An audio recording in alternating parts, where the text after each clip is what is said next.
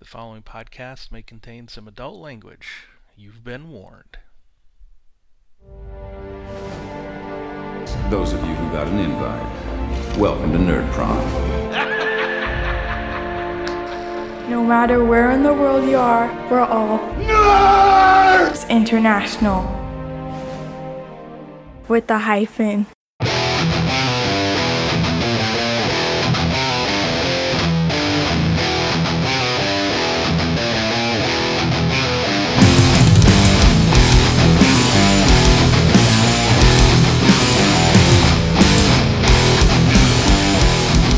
Welcome to Finding the Narrative, a Genesis RPG podcast. This is a show dedicated to the Genesis role-playing system from Fantasy Flight Games, a show in which we, your hosts, discuss all things Genesis from both a player's and a GM's perspective. I am Tony Fanning, and with me, as always, are my good friends and co-hosts, Chris Holmes and Stefan Dragonspawn. How we doing, fellas? Starting with you, Chris. What? Oh, yeah, I'm awake. Tryptophan from Turkey. From Thanksgiving. No. Dude, I smoked a turkey for Thanksgiving first time. It was great. My daughter, Alexi, said it was perfect. I smoked a turkey, too. Did you? Yeah, I hit it with my Jeep. Did you really? Dude, turkeys and fucking... I don't doubt it because he hit deer, right? I mean... Well, if you do have to hit the turkey, mail that fucker to me and I'll smoke it. No, it was a good weekend and whatever with the family and gaming and now hanging with you guys. Stefan, how about you, buddy? How you doing? Me, I'm trying to stay warm. We've been hit by a snowstorm. I'm trying to stay warm next to my lava lamp here. So Nice.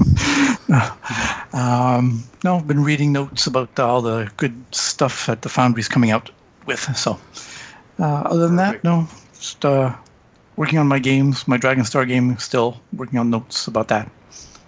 Awesome sauce. Mm-hmm. How about you, Tony? Yeah. Well, I've been relatively busy working last 2 weeks, but I did have the last 2 days off work. By accident, of course. I've just worked so many hours, they weren't able to give me any more.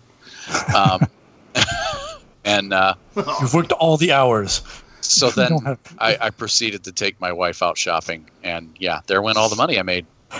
Oh, dude, speaking of which, I had a fucking horrible mistake. Major despair on my driving roll Friday because I went to FFG to go get the expanded player's guide and GM screen. No, they didn't have it. FFG, you didn't have it in your goddamn store. But I went down the street and got it at the source. Ha! But before I did that, I have to make a left turn coming out of the FFG center. And I always do, because that's the shortest way to get to the source. That took me by Southdale Mall. That was fucking stupid. Black Friday. I'm like, oh, god damn it. That was horrible. And I had to get my paints and stuff for my Legion minis. No, yeah, major despair on my driving check. So thank you guys. Yeah, because Chris lives near the FFG headquarters. So Yes, I do.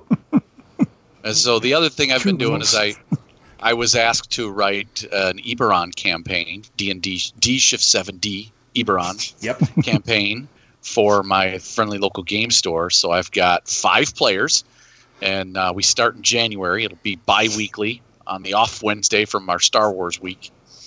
And Awesome. Star Wars Starfinder, whatever we're playing at the time. Mm-hmm. I'm gonna be in there at the friendly local game store running D-Shift 7D, which means I may end up trying to convert some more people to Genesis and start running one-shots up there too. So There you go. That's good. We'll see. Oh, Eberron, such a great campaign setting. I love it. And that new book is beautiful. My God. it's beautiful, and it covers a lot. Yeah. it So, does. yeah. So today in our show, this is episode 46, entitled "Magically Delicious: Magic Revisited." Get my Lucky Charms. they're magically delicious. How long that take this us was to make that reference? Yeah, Not it's long. trademark. Previously, and I knew it would be. This was a listener-suggested show title. Thank you to one of our tens of listeners that suggested it. We don't have tens of them. Can't remember who did it. Sorry. But our very first show on Magic was way back in the first episode. Dude, that was we our did, first episode. Yeah, it was. where we invited on some friends and we talked about Magic I think as Jamie. Genesis. I think Yeah, you, Jamie. Jamie, and I, we did like the Tri-Wizard, Tri-Magi, or whatever it was. Yeah, the Three Magi. Yeah, The it was our Three Magi. very first episode. That's great. Since then, Magic has grown in our hearts and minds, and it has grown also with the addition of items from both the Foundry and from the Expanded Player's Guide. So we're going to go over a bunch of that. Oh, yeah. But beforehand, we got to do some listener feedback. Mhm. So first, we'll talk about we got several comments and suggestions.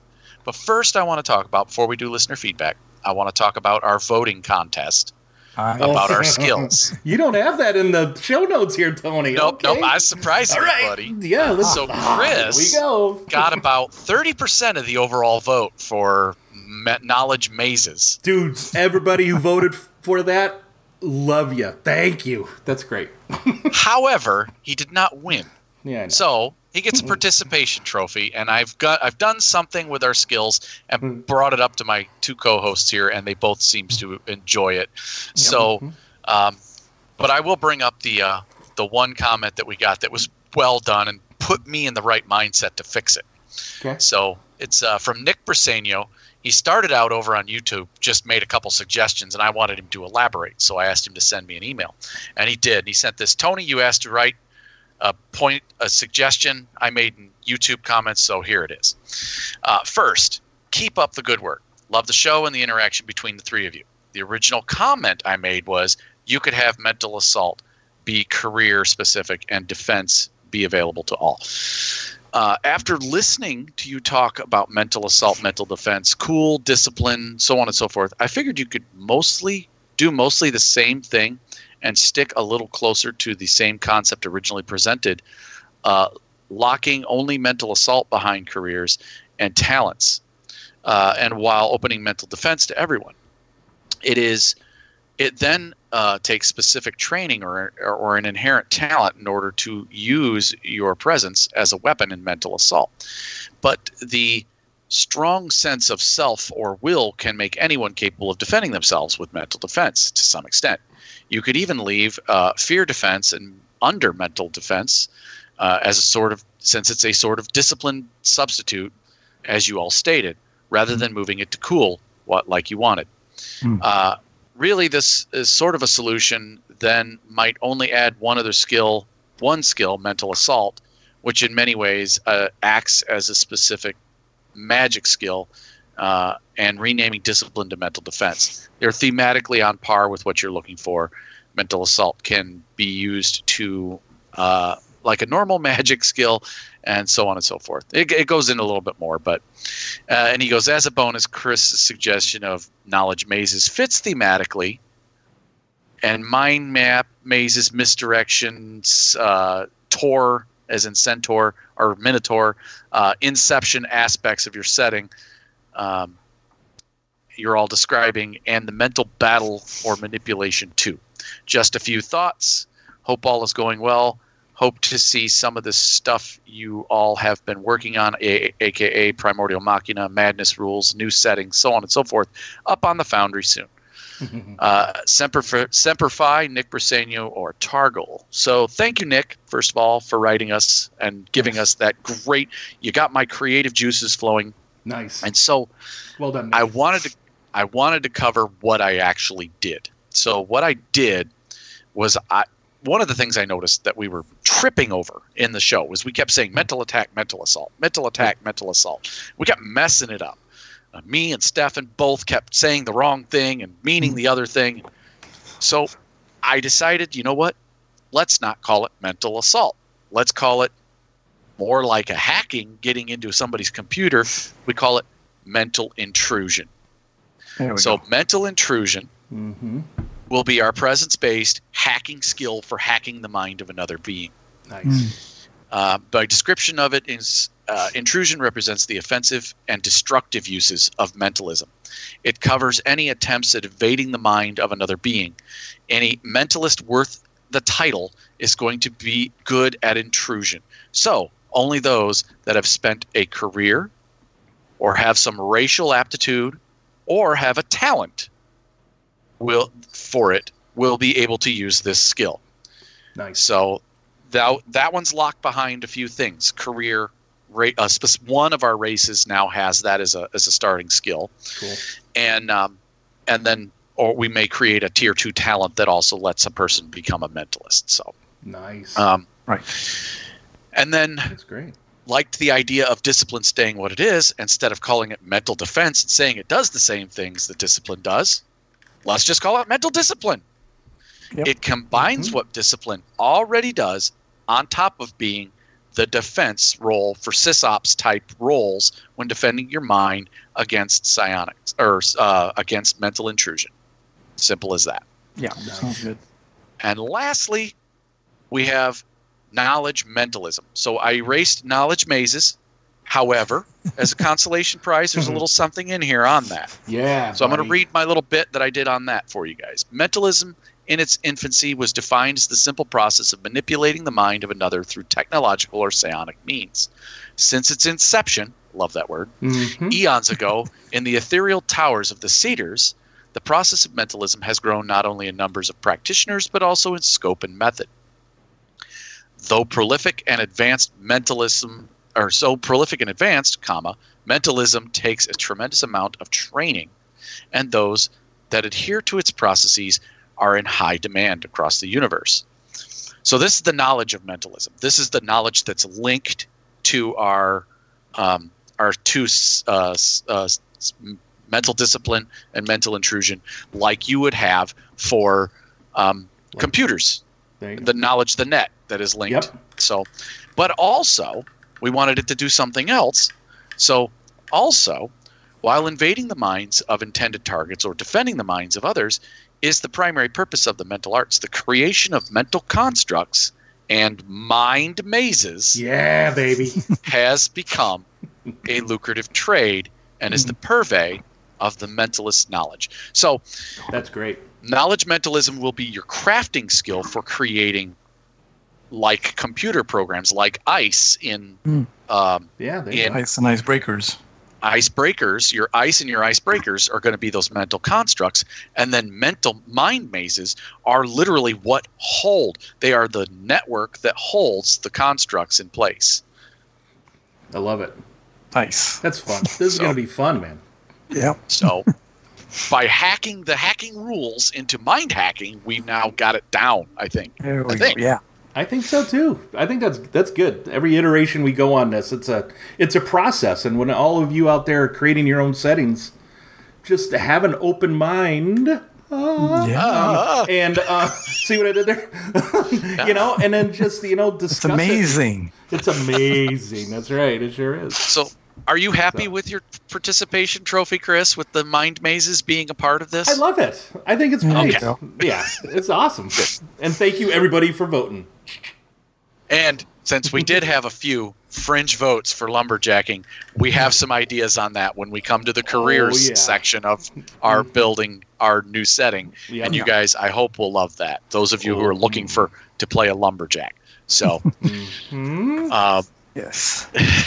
but that was our listener feedback for this week. Now we're on to something new and special.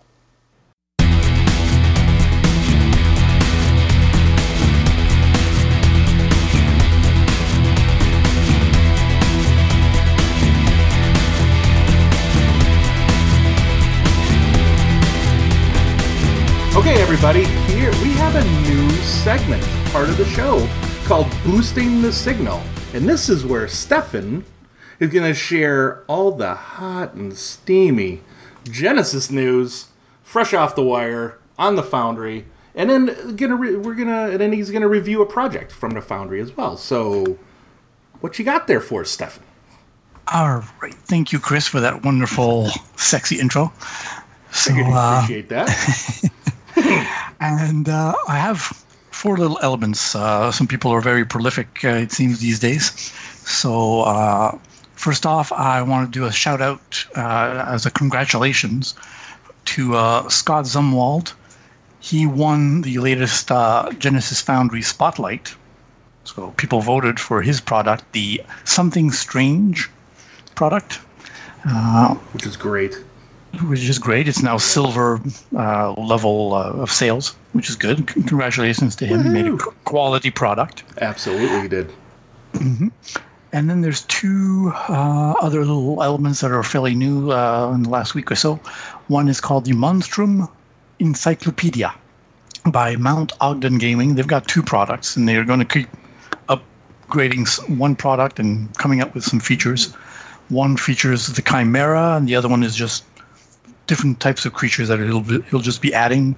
But it's not just creatures with their stat blocks. It's what these creatures do. There's a bit of an old ecology of like another popular awesome. D20 system does, with some battle tactics and so forth thrown in.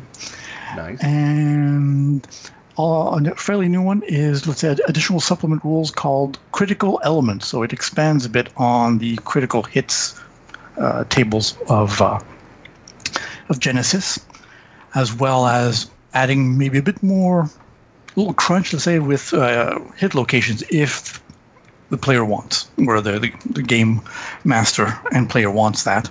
So he's figured out a way to, with additional tables of figuring out that, with also new talents that will help, the critical hits kind of aspect of the combat. Well, that's cool.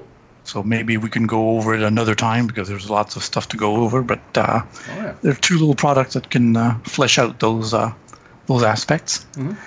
And the one we're going to focus on, because our show is so-called the Magically Delicious, is Zenithrix's Guide to Magic, again by Scott Zumwalt.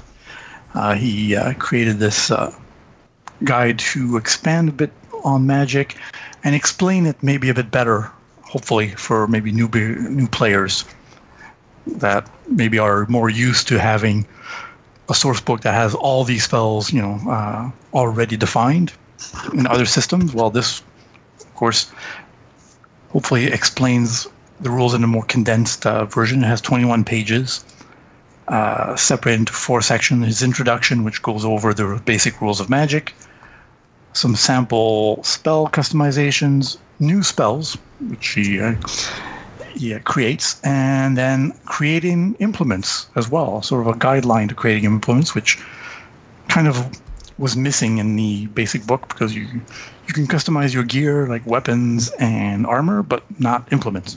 So creating stuff there. So like I said, at the beginning, you just do a big spellcasting overview. So you can print these out, let's say, and hand them to your players if they want a quick resume of what they need to know and do. Mm-hmm. And then he goes over some spells that he created real quickly for both Arcane, Divine, and Primal, with the different magic actions. For example, Magic Arrow. It's a basic attack spell. So that one is for Arcane. The Divine one is basically the same. They just call it Smite. But it's basically the same thing. Basic difficulty, what the qualities it has, if any. And, Primal is the same thing, 1,000 bites. So you can kind of build the same spell over and over, but depending on who casts it, it can be very different narratively. I like the layout of each one of these entries, where he's got, like you said, the difficulty, the qualities that are added, additional effects, and then a nice little, what do you call it, like flavor text or trapping. Flavor text. Yeah, exactly. And then the effect. Exactly. And then it just goes over the mechanics. Exactly. I think it's awesome. That could be so a few cool illustrations there as well. Mm-hmm. So that can help a player out. And if he wants to modify a certain spell, like his Magic Arrow, well, I want it to be more ranged. Well, okay, that adds a little bit more difficulty, and that's about it. Yeah, I did have there are a couple of corrections in here that I saw. I haven't gone through every single one, but I noticed under Curse, Evil Eye, on page 15, it should be Formidable. Should be 5 instead of Daunting.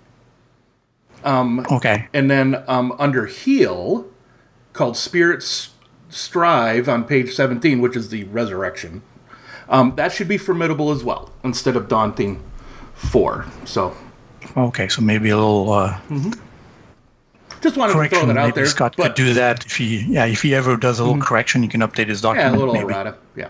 Yeah, But not yeah, too so bad. those were this is solid, man. I like this. Yeah. I like this. That's it. Even the conjure spell, let's see, for Arcane and Primal. Yeah, I like some of the names. And my axe, or and my bow. I know. Those are good. Those are pretty good. Kind of good. With some examples of also for summoning creatures. So Yep. that's always good. Oh, yeah. And the Oh, page and- numbers for the Oh, creatures. and the goblin, that's actually on page.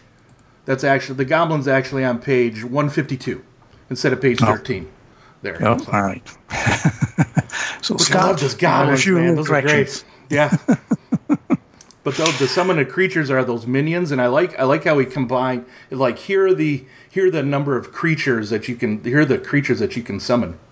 That's it. A bit like a chart, like in the other D Shift 7D system that has summon monster spells. So you have a list. Is a nice. There's a nice sidebar for that as well. And speaking of that Shift 7D system, looking at this sidebar over here, having like the GM be able to approve what creatures you summon. Actually, in 5th edition, D Shift 7D, the GM gets to pick which creature is summoned, not the player. So that might be a little something if you guys are playing with that. That could add an interesting wrinkle to it. A setback or a despair. You summon, even though you succeed, maybe you didn't summon the right thing. Yeah, you summon a shark instead of the bobcat that you want, or whatever, or the saber-toothed tiger. She wanted. Yeah, or some kind of demon instead of your dire bear. It's like, oh, Absolutely. I think I dialed the wrong number. Sorry. Watch me pull something out of my hat. Yeah. Rah. Whoa. Wrong hat. So something like that. And real quickly, 2 new magic actions he describes: mind and move. So move is a bit like telekinesis and some other systems, moving stuff hither and there with the power of your mind or your magic. And mind, of course, kind of learning the surface thoughts, arranging memories, controlling them, charming them. Right. Right. Go over that with the different difficulties. So and there was something the dominate effect here. Yeah. There's a slippery slope Yes. in our hobby here, where when you have a GM controlling a PC's actions or a PC controlling an NPC actions, it could be a little slippery there. And this dominate effect, I did not see anything taken into account about like the target of this effect.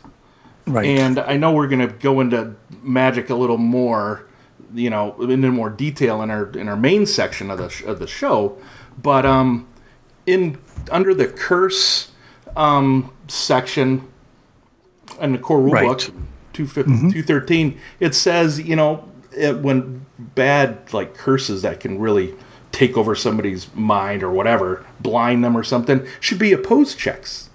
And I think there should be something here with dominate, or taking ranks in discipline, or I guess resilience, like it says there to do. That's taking into account the target's mental fortitude there. That's a difficulty. So you could upgrade those purple dice to challenge dice exactly automatically if the target there is there are already some limitations on this. I mean, he does have it in here, but it's not a concentration skill, so you can't just keep dominating someone from round to round. Exactly. Unless you're constantly rolling and succeeding. And it's going to be very hard to do, too. It's going to be very hard to do, for one. I mean, it's impossible to do unless you have an implement or a talent that reduces it. Exactly. There you go. That's a very important point, too. Yeah. And then the last part of it is, you've got to it says right in the wording here of dominate that you must define what you want them to do when you are casting the spell. So you can't just I'm gonna make them do something on their turn. I'm going to make them do something and then wait to see Right. what happens. No, they're It's like, going. no. You know, they have to. And I think I honestly think if you're going to make if you're a player and you're making an adversary do something, Yeah. adversary ranks should come into play always. Oh yeah. I think so. Definitely. Yeah. Yeah. Yep. Well, that's it. You can't just send a blanket message like I'm going to dominate him and leave it at that. It's like, no, I'm Right. going to give him a message to his mind saying, turn around and walk at the end of that pier and jump off. Jump in that shark-infested water. That's it. That's right. That's right. And then what my dungeon master did to one of my characters just like the other day was he said, "Okay, you failed this. You want to protect this person getting attacked by your party. Do what you're going to do. Leave it up to, like you said earlier, Tony, before we started the show, leave it up to the player to decide and have them act like they're going to act in that situation. Character act in that situation." That's In the it. case of the one time I have dominated someone in Genesis, it was a few, second to last game of Terranoth that we played, where a dagger possessed one of the players, and I just recruited her to my one side. of the characters. I said, because one of the player Jen did what her character did. Holy crap, she'd be in jail. Yeah, I just recruited her to my side. I said, "Hey, Jen, you're on my team now. Come on over That's here right. Exactly. and try to kill these guys." That's it. She still gets to decide how she's going to go about it, but And then what she chose to do. Holy crap. Jen, that was another great. story. That's a whole nother story, but that was great. So, that's it. anyway. All right, sorry, Stefan, we derailed you there. We Go on. did. No, it's fine. And then he's got his other magic action move, which, like I said, is telekinesis. It's fairly straightforward. Definitely. You can move additional targets, larger targets, faster. You may select unwilling or secured targets, so a bit more difficult, but something that is anchored. And then actually teleport. It actually adds You can teleport it to you. That's awesome. Right. So, That's great. That's pretty sweet. exactly. And then he adds a new magic skill if you want in your setting, a bit like our Epsilon Eclipse, where we use psionics. There's no magic. There's no arcane. They call it psychic. Yep. So he describes it as being a neat way of introducing maybe move and mind. They have access not to all the actions. They can do attack, barrier, and utility, as well as, of course, mind and move. Mm-hmm. Not all the other ones. They can't heal. They can't, Right. conjure anything. So Right. that's a short description of psychic. You can expand on it at your own leisure if you want. Yeah. And then a short description on how to create custom implements. So if you're not happy with just scepters and staffs and rings, this can help. Like even a psychic could be technological implement, like some kind of circlet around his head that amplifies his psionic abilities.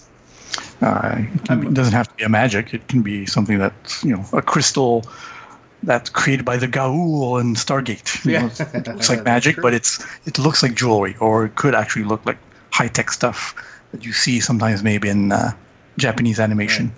Right. I must say, this creating custom implements, he hit this is perfect. This is great. And it's only it's less than a page. And the information here is so good that it'll just help you create, ignoring a difficulty, ignoring 2 difficulty, and the times 4. It looks like he has a multiplier of 4 of those. The cost of it to create a magic implement. For example, like an implement, the magic staff would cost you the base 250 because it does add +4 damage. It also ignores 1 difficulty for range.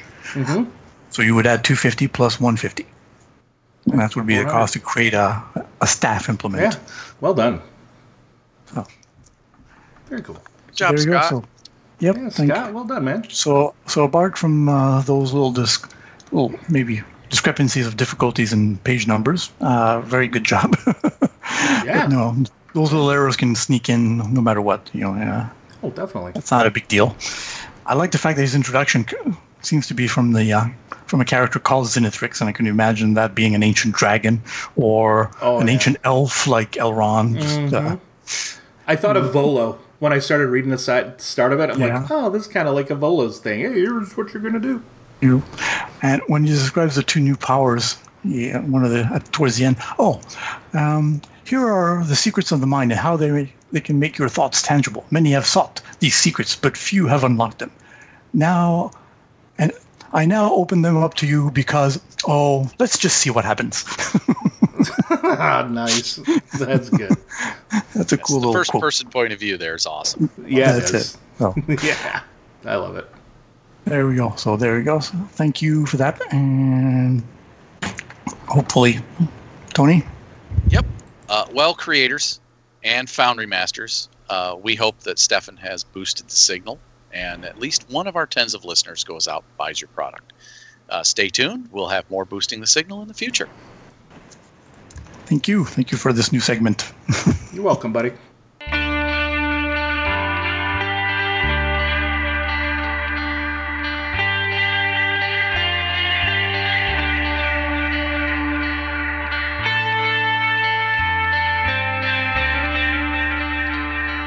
Welcome to 50 Pieces of Awesome. This is where our good friend Chris goes out and scours the interwebs for something user-created fun. And you've got something new for us this week, buddy. What you got? Oh, I got something new. Which was actually posted, it looks like, yesterday by Seebeck. It's a Genesis RPG fan site that has a gear creation and price app on it. You can go to genesisrpg.netlify.com. I'll have the link to it in the show notes here. And you can go create some armor. And I'll tell you, he said that this is a work in progress, but as it is, it's very intuitive, very clean user interface, and pretty slick. So for your armor, you could choose your options on your armor. You could choose the soak, the defense. Whether it's then there's other options like reinforced, has extra hard points, reduced encumbrance, and then these suggest at the very top of this page a suggested price, a suggested encumbrance, and suggested hard points for your armor. And this is slick. And then you could go do a weapon as well. You could create a weapon. And you choose your options for the weapon, what skill it uses, what range does it have, the damage that it has, and he's got a little checkbox here, and clicking on it makes it a brawn-based damage, which is like, say, +2, +3, whatever. You can select your crit rating, and then there's a list of all the item qualities, which is fan-frickin-tastic. And then the output of this, again, gives you a suggested price for the weapon. There is a lot of potential here for this, which is slick. Very cool. What do you guys think? Yeah. Oh, I like it. This is great. I just went through and I just thought, you know what? I'm going to try making something. So I was making a piece of a weapon, and I'm like, I'm going to choose to make a brawl weapon. And I want it to be like this really big gauntlet that does a shitload of damage. And it's in brawl weapon, it's engaged range, it's +3 brawn +3. It's got a crit rating of 4, which, and then I think I gave it breach and sunder and inaccurate and prepare 1. What was the price? 600. Perfect. There you go. That is awesome. I ended up commenting on making a suggestion on the in the thread where he posted this, where the item qualities here, you could kind of filter them on what skill you choose. Now, I know some item quality, or have a checkbox to turn on that filter. Because, why shouldn't my knuckle dusters have the blast quality? Right? Right, I mean, if you want. But this is slick. I like it. I can't wait for this. Easy to use. For what you're going to be doing next, what you're going to be adding onto this, Seebeck. Oh, yeah. This is pretty awesome. being able to like export that into like a stat block for a weapon and name it would be even like better. There you go. Yeah. There you go. Yeah. Yeah, it's good. Little Throw that PDF suggestion card out. kind of thing. Something you can screenshot, Mhm. send to your players. Yeah, Whatever. yeah, and I also asked like, what kind of enhancements are you thinking of doing? Again, work in progress, but Right. this is I needed to mention that today for 50 Good pieces starting of awesome. point. Yeah, I know we've been doing a lot of PDFs and a lot of fan created stuff. We've done a couple other websites before, and here's a website that he's creating. That's great. Very well done. Very good. Well, there you go, Seebeck. For your work in progress, you've got 50 pieces of awesome from all of us. Hopefully that'll help maybe build some more stuff. Awesome.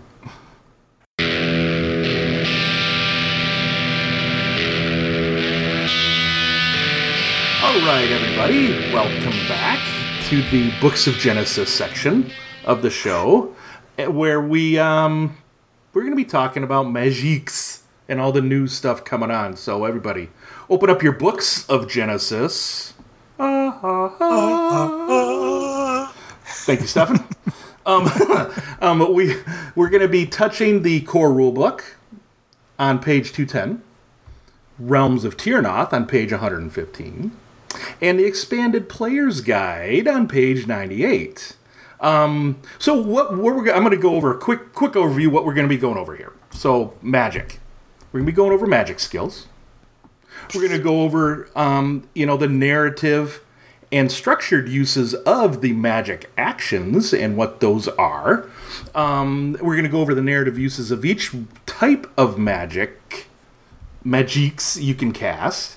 Then we're going to talk about the magic actions and maneuvers, and we're going to build a spell. We're going to create an example spell using the new the new actions that are in the Expanded Player's Guide. And then we're going to talk about ways to make those magic actions a little easier with implements and talents. So, what magic skills do we have, gentlemen, in the core rulebook? Who wants to run? Well, I'll kick that off. You want to kick it Tony. off? Go for it, dude. Yeah. So in the core rulebook, we have 3 magic skills: Arcane, Primal, and Divine.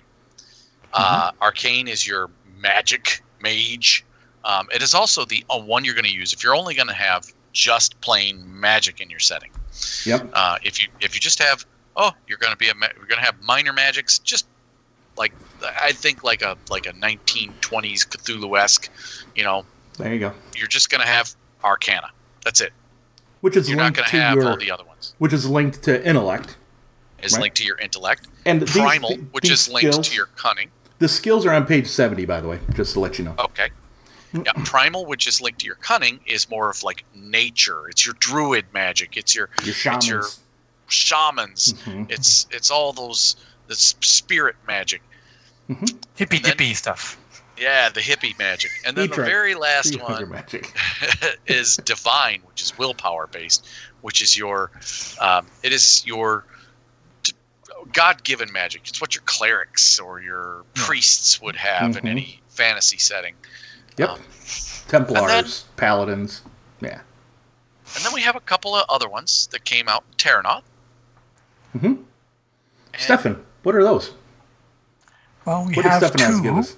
Okay. Yeah, Tiernoth gives us verse and rune. And verse is basically your performers, your bards. So they use magic through their voice, their musical talent, instruments, performance. So that would be one way of them using magic. And runes, which are... Oh, sorry, go ahead. No, I was just saying that verse is presence-based. Yeah, And definitely your personality, big personality, like bards in another system. and those are on Are page always good to them. 83 in Realms of Tiernoth. They have like the list of 3. Right. So And then runes, which is a special Terranoth as well, kind of magic where basically you have to inscribe runes or use the rune stones that are part of the setting that allows them to use them in different ways other than just what the rune says. They can temporarily rewrite the runes to modify the rune stone and their effects. Yeah, that's a cool concept. I like it. I like. And that's intellect based also, right? Yes, that one's intellect based. Yes, because you have to know a lot about the runes, which were created by the dragons, That's right. and then stolen or taken, copied by the dwarves. That's right. Depending on who you believe. Well, there's that. Given to. That's right. Given to. So yeah, so those are the skills that you would add to your setting, or in a setting like Realms of Tyrnoth, you would use to cast your spells. So how the heck? What are spells? How do we cast spells, gentlemen? What's next? Well, you have to be a spell caster. Yeah. What does that mean? Well, that means that you being a spellcaster means is if your character does not have at least one rank in a magic skill, they cannot attempt to use magic. Period. Exactly. Unlike stealth, if I don't have any ranks in stealth, I could still hide. Not everybody can sing like Stefan and I. Ho, ho, ho, No, that's it. Right? And be our verse bards, right? That's it. But you also have to have a big pointy hat, a long staff, a big beard, and then show up whenever you mean to, right? That's it. Yeah, so that's what it is. You got to have a rank. Got to have a rank in one of those 5 magic skills to do it. And Makes like sense. we talked about at the top of the show with our listener feedback, those are locked behind careers, Yep. racial abilities in some settings, and in Tyrnoth, we have examples of some of them that are locked behind talents. Now, what do you mean by locked behind? Meaning I can't purchase a rank in it. You cannot just buy a rank in it. There you go. Okay. Yep. And that makes Magic special. More. It makes it unique. It makes it hard. It makes it an investment, right? To be able You have to to do be that. part of that career or have that talent as part of it Yep. to unlock it, to be able to get it. And you got this. We have this sidebar here. And that's basically what I was talking about. Yep. Go ahead. Yeah, this is called Learning Magic, and magic skills are potent and incredibly versatile, although we suggest rules restricting the training of magic skills. As the GM, you might want to consider imposing additional in-game requirements. That's kind of cool.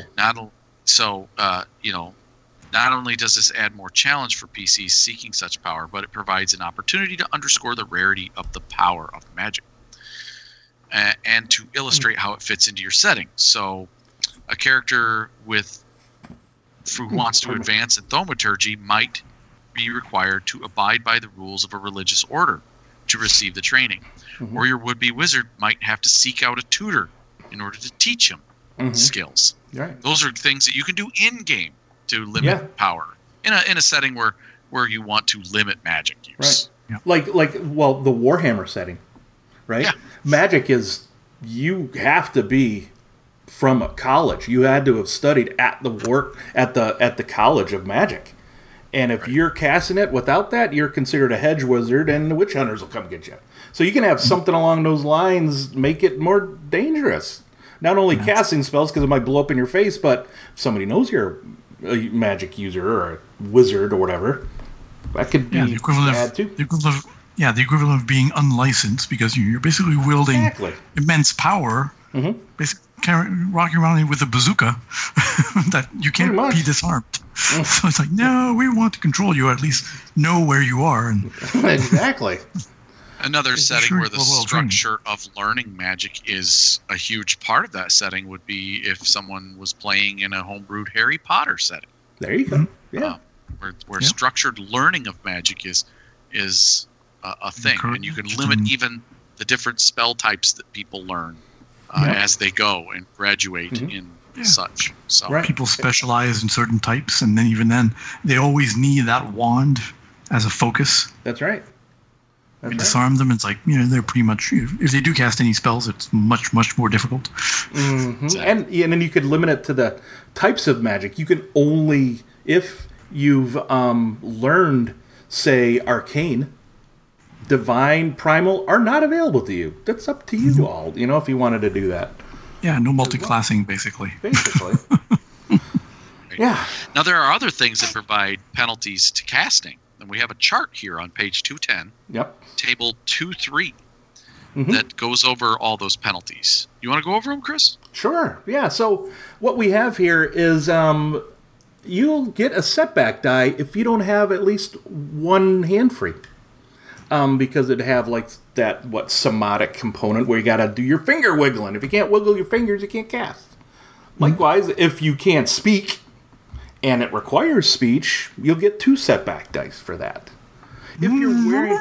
That's right. If you want to wear the pauldrons that what's his name wore in like the Dungeons and Dragons movie, you're gonna get setback die because you're wearing 2 heavy armor. And this would be heavy armor is considered armor with at least 2 soak, or if you're carrying a shield, or other restrictive outfits. I'll let Stefan think. Like a straitjacket. Like a straitjacket. There you go, straitjacket. Or you're gagged and bound right there, stuff. But that would impose 1 setback. If you would be the 2 setbacks if you're gagged. That's true, but 1 setback if you're wearing heavy armor, or carrying a shield, or if you're in a straitjacket. And then there's also this is where it really gets into really fun stuff where the GM can do, kind of at their discretion, upgrading the difficulty once or more if you're in circumstances where it's hard to concentrate, whether you're swimming, whether you're hanging from a rope, whether you're in a sandstorm, whether you're fighting in hand-to-hand combat, trying to cast on somebody who you're not fighting with in hand-to-hand combat or something like that, so you're very distracted or whatever. So, yeah. Or if you're in a blizzard, like if I go outside and try and cast a spell, it's going to be pretty hard. Because it's cold as hell out there. If you're not properly attired, like, you don't have your pointy hat and big beard and staff. Well, see, there you go. If you're not fitting the role, you can make that. If you're not fitting, if you don't look like the role, then you can't do it. It's more difficult. If you look like you are a harsh GM. Yeah. Yes. If you look just like Apu in the Quickie Mart, no. So there's also so the next thing we have here, there are using magic in narrative encounters, and this kind of goes into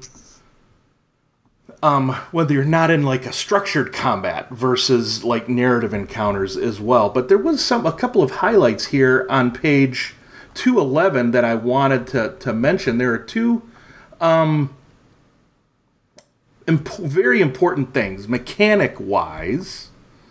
When you cast a spell, that requires a check. You suffer 2 strain after resolving the check. Now this is after resolving the check, and this is whether it succeeds or not. And the reason why I say 2 strain after resolving the check, you will not be able to use those advantage to heal that 2 strain during that same casting, right? So after you've casted. But if this is the second round of combat and you suffer 2 strain from a spell you cast the previous round, you can do that. Yeah, if you all follow me recover there. those. I agree. Yeah, and you can recover strain accrued previous to casting the spell, basically. Right. And there's another thing just above this, which is bolded and highlighting. This kind of gets your mind into the narrative aspects of casting spell. It says, one good guideline for magic, however, is that accomplishing something through the use of magic should be rarely as easy as accomplishing the same task using the skill designed for it. For instance, if you want to use something like if you want to move a key across, or your lockpicks across the hallway to pick a lock, as a magic user, finger wiggling magic user, it's going to be more difficult. Skullduggery check. Right. It's going to be more difficult than a skullduggery check to unlock. And the rule of thumb as a GM is to make that 1 more difficult. But sometimes there may be a case to make it 2 if you're trying to do something really outside the box. Right. Or an automatic upgrade. If it can be risky. Yeah. Yes. What do you mean? You're disarming the bomb with magic? Oh, well, let's go. Don't need a story point there. Just flip one of those purple to red. Yeah. Before we get into the narrative uses of all of these spells, there is one more thing that we should cover, and that is that magic has its own set of uses for threat and despair. Oh, yeah. Yes. These are nice. And that's a chart on page 211. So just a single threat or even a triumph can be used on this. But, or despair, you mean. Or despair. Sorry. A single threat causes the magical energies exhaust them, causing them to suffer 2 strain or a wound. The controlling player's choice. There we go. Wow. So that's this Feedback. took some of your energy. And more than you thought. Or it's not only it affects those around you, and as a single threat, you add a boost or a setback die. Geez, I'm getting them all backwards today. To any attempts to cast spells of allied spellcasters in the area. That's nice. Until the end of your next turn. Yeah. How long have you been playing the narrative dice system? Exactly. I've been talking longer, and I still can't get that right. So this is the one I've actually used on you, Tony. This next one, 2 threat. Spell doesn't take effect until the start of the next round.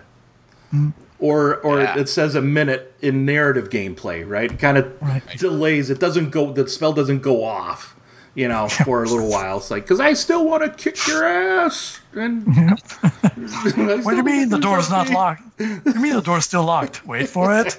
Wait for it. I do like the other one, which is kind of the opposite of what you just said, Tony. The last one you said was until the end of the encounter, enemy spellcasters add a boost die when casting a spell. So you'll you boost the enemy's spellcasting.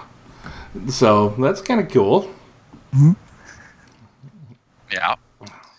Yeah, that's pretty awesome. And then, what's 3 threat or a despair going to do, Stefan? There's a bit more nasty stuff that can happen. For 3 threat, the spell is slightly more powerful than expected.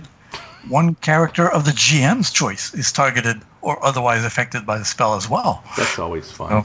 So yeah, your attack spell not only hits an enemy, but your ally also gets blowback.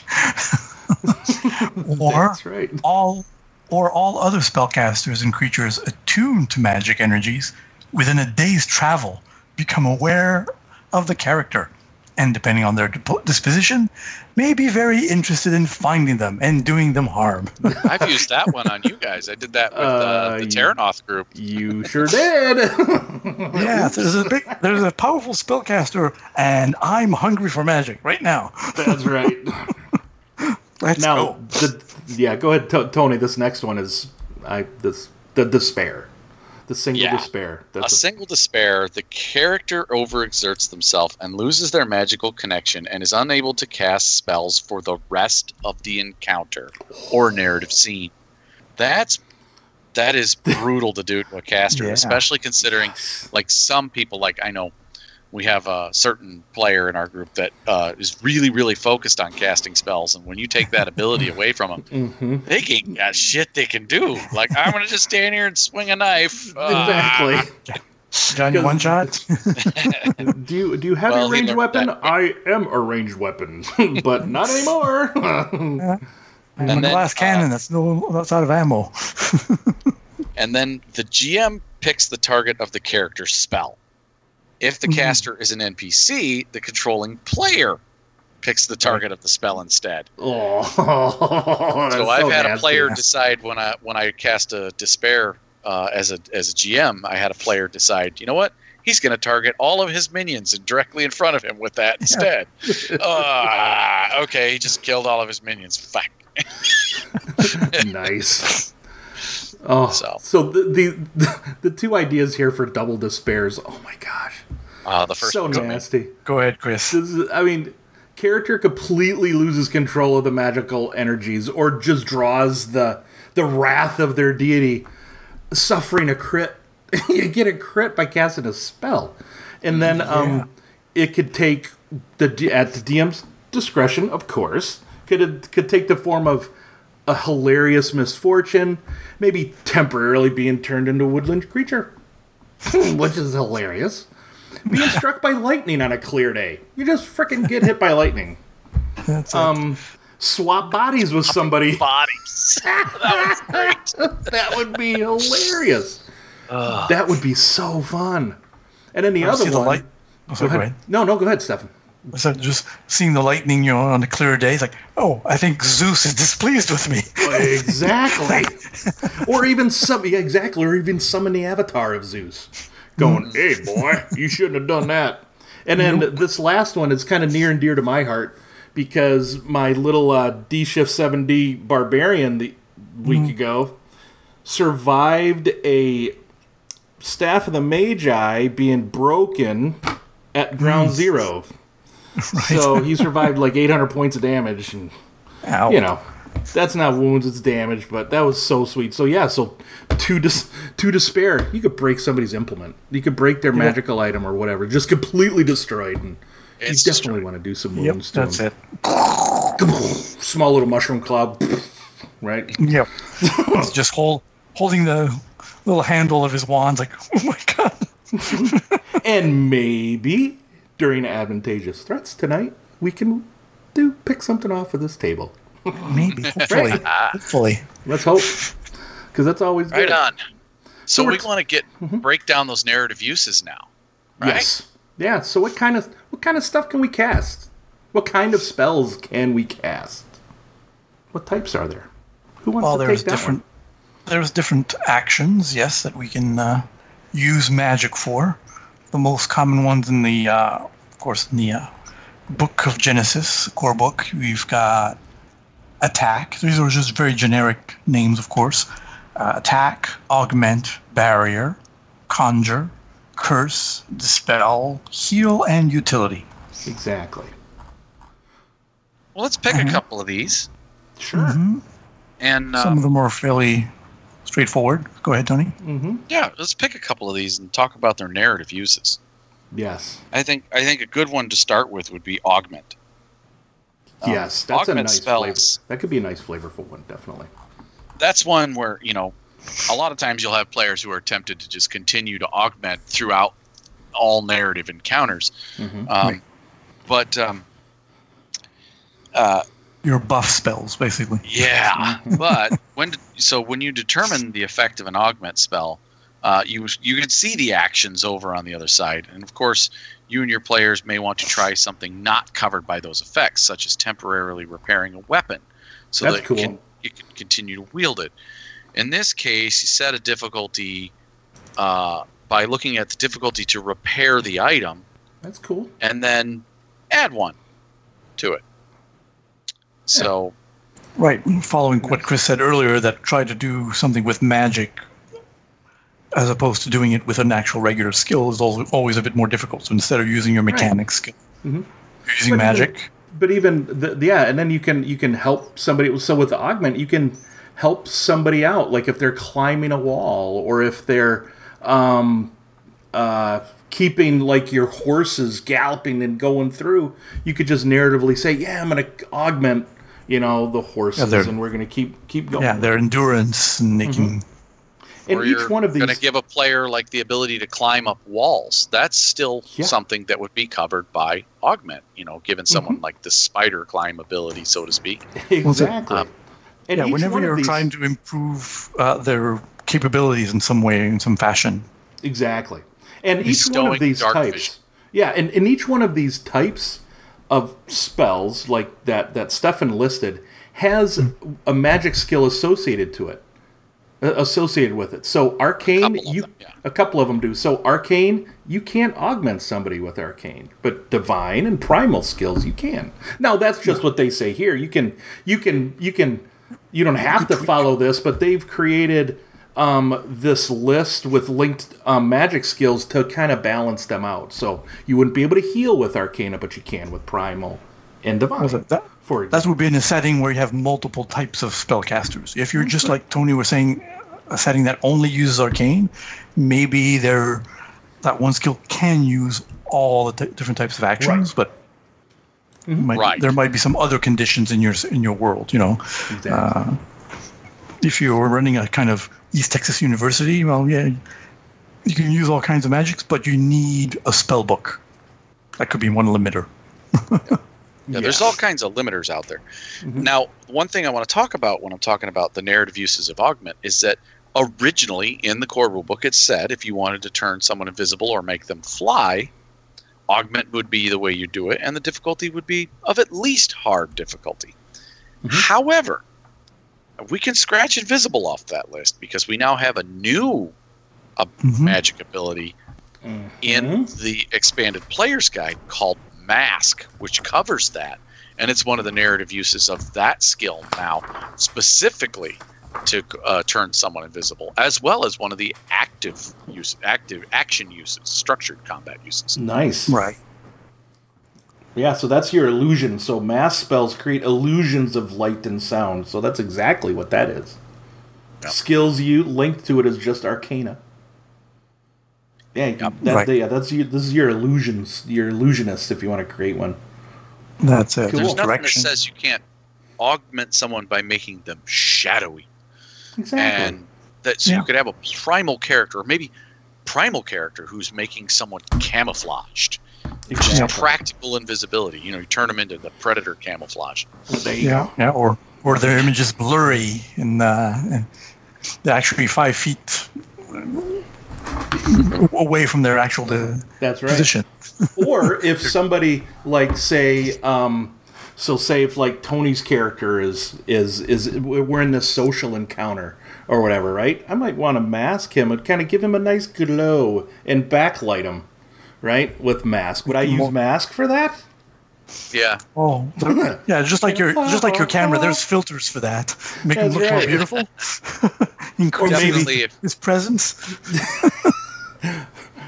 Or maybe if you're Bard, right, might be playing a song using verse from Realms of Tiernoth, give himself a spotlight. Beep, do like do like a light show, right, up in the tavern.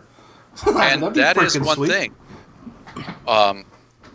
Those spells the spell actions and the spell narrative uses in the core rulebook, you also have to check Tiernoth when you're looking at what they can do, because there is a chart on page 115 that covers what all of the ones in Tiernoth can use, and verse can also augment. Oh, it can. Okay. And that would be the magic skills and actions chart, table 218. Yep. And that just covers expands upon what's in the core rulebook on what ones can do what. Oops, excuse me. So it doesn't include the 3 new ones, but I'm sure we'll get some guidance from FFG on that. Oh, exactly. I would think you would be able to mask with verse. Come on. Create yourself a light show, light and sound? Come on, man. You totally need to do that with the Bard. You mean Jalice Passpal? That's right. Well, that's neither here nor there. Exactly. But, you guys got one you want to bring up? Stefan, how about you? Is there one that you like that you want to talk about? The narrative uses of?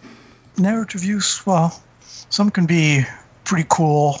Like when you're conjuring, if you need a specific tool, but you don't have it, even if it's not in combat, you need a particular, a wrench. Yeah. Okay. Whether it could be something like that. Just need a new tool because your fighter just broke his sword. Well, there's no blacksmith around. Well, summon another sword.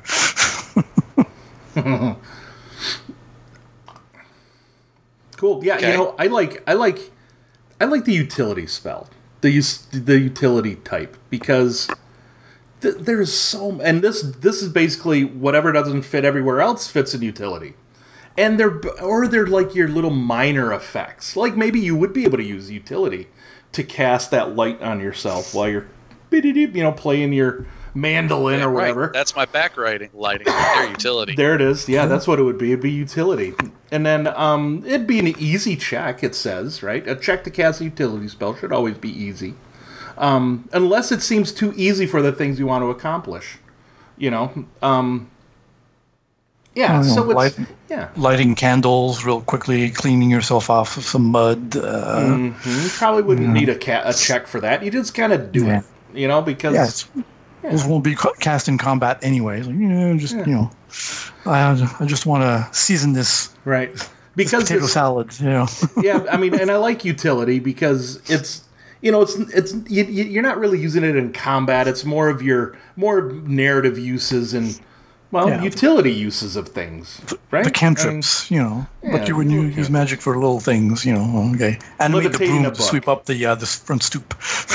So, like, if my finger wiggling wizard is in a library and he's old and he doesn't want to get up to get a book, he'll just use utility and levitate that book of necromancy over to the desk that he's studying at because he needs to, he wants to become younger or become a lich or whatever. Whatever he wants to do, right? Well, that's it. It wouldn't be covered under the new action of move because he's not doing it in combat. It's like just in his study. It's simple.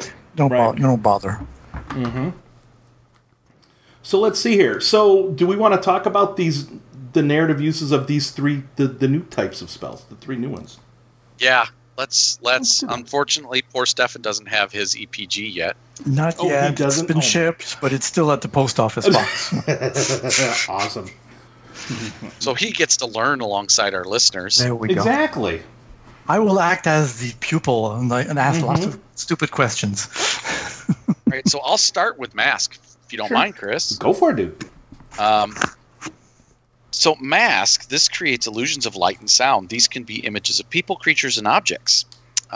So alternatively, the caster can also wrap illusions around themselves or someone else, masking their appearance or with a different countenance.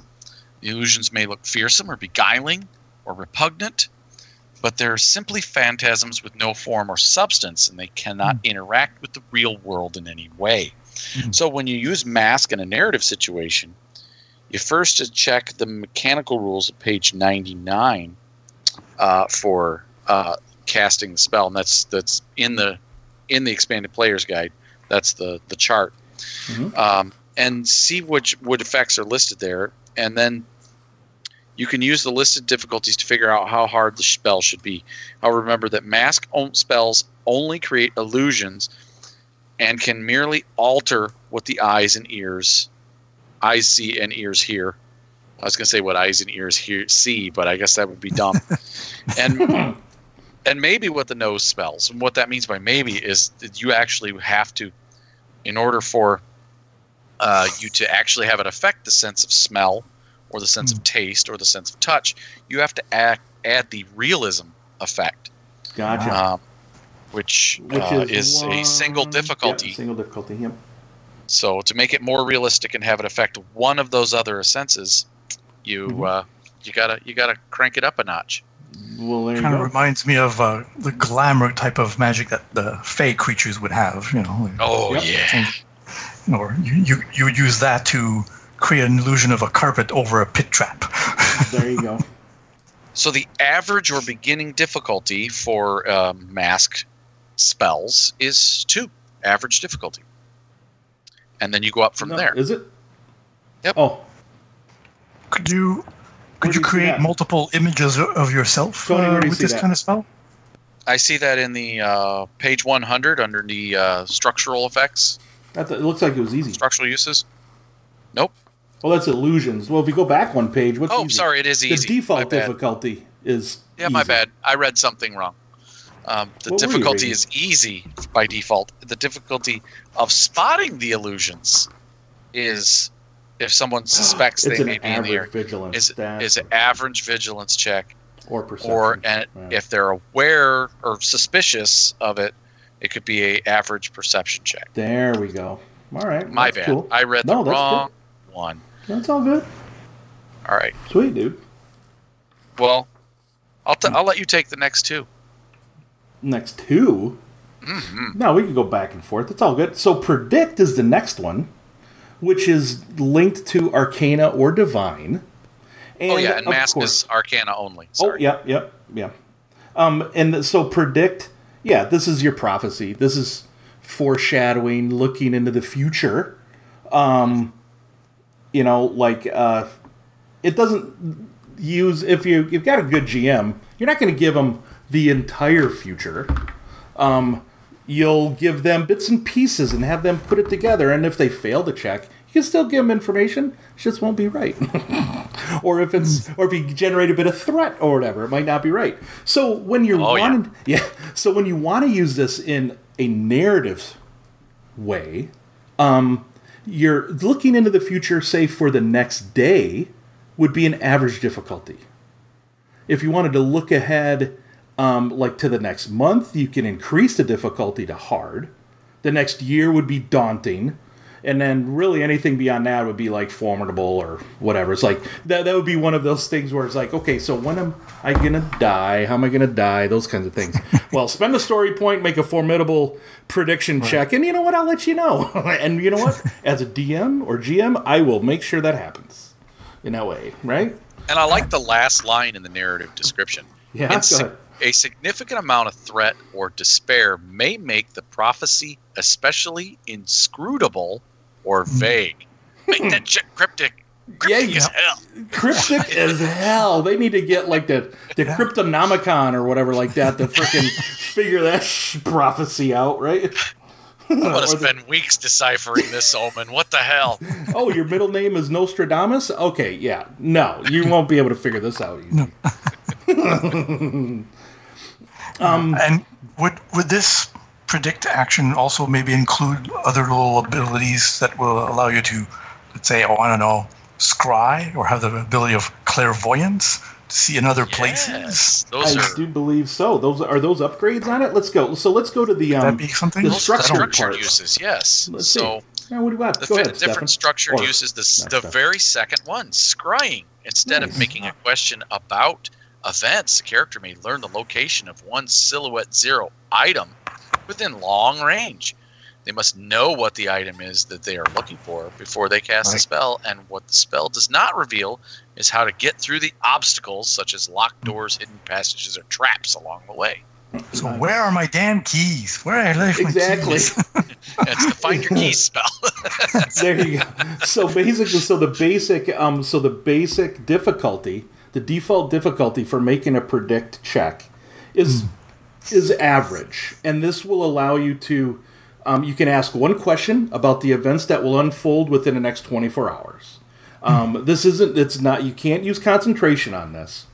Okay. And the first entry onto that table, though, their additional effects is what's called Quicksilver Reflexes. So instead of asking a question about events, you can add 2 successes to the results of any initiative check you make. During the next structured encounter that you participate in. So if you're in this if you're narratively using it and you want to predict what's coming on, instead of asking a question about it, you can just add 2 to your initiative roll or whatever, which is cool. So you sort of are ready for the next few seconds of the future. Yeah. Yep. You got a premonition about something that may happen in the near future. Oh, look, you get a boost on you get 2 extra successes on your initiative. Exactly. Because crap.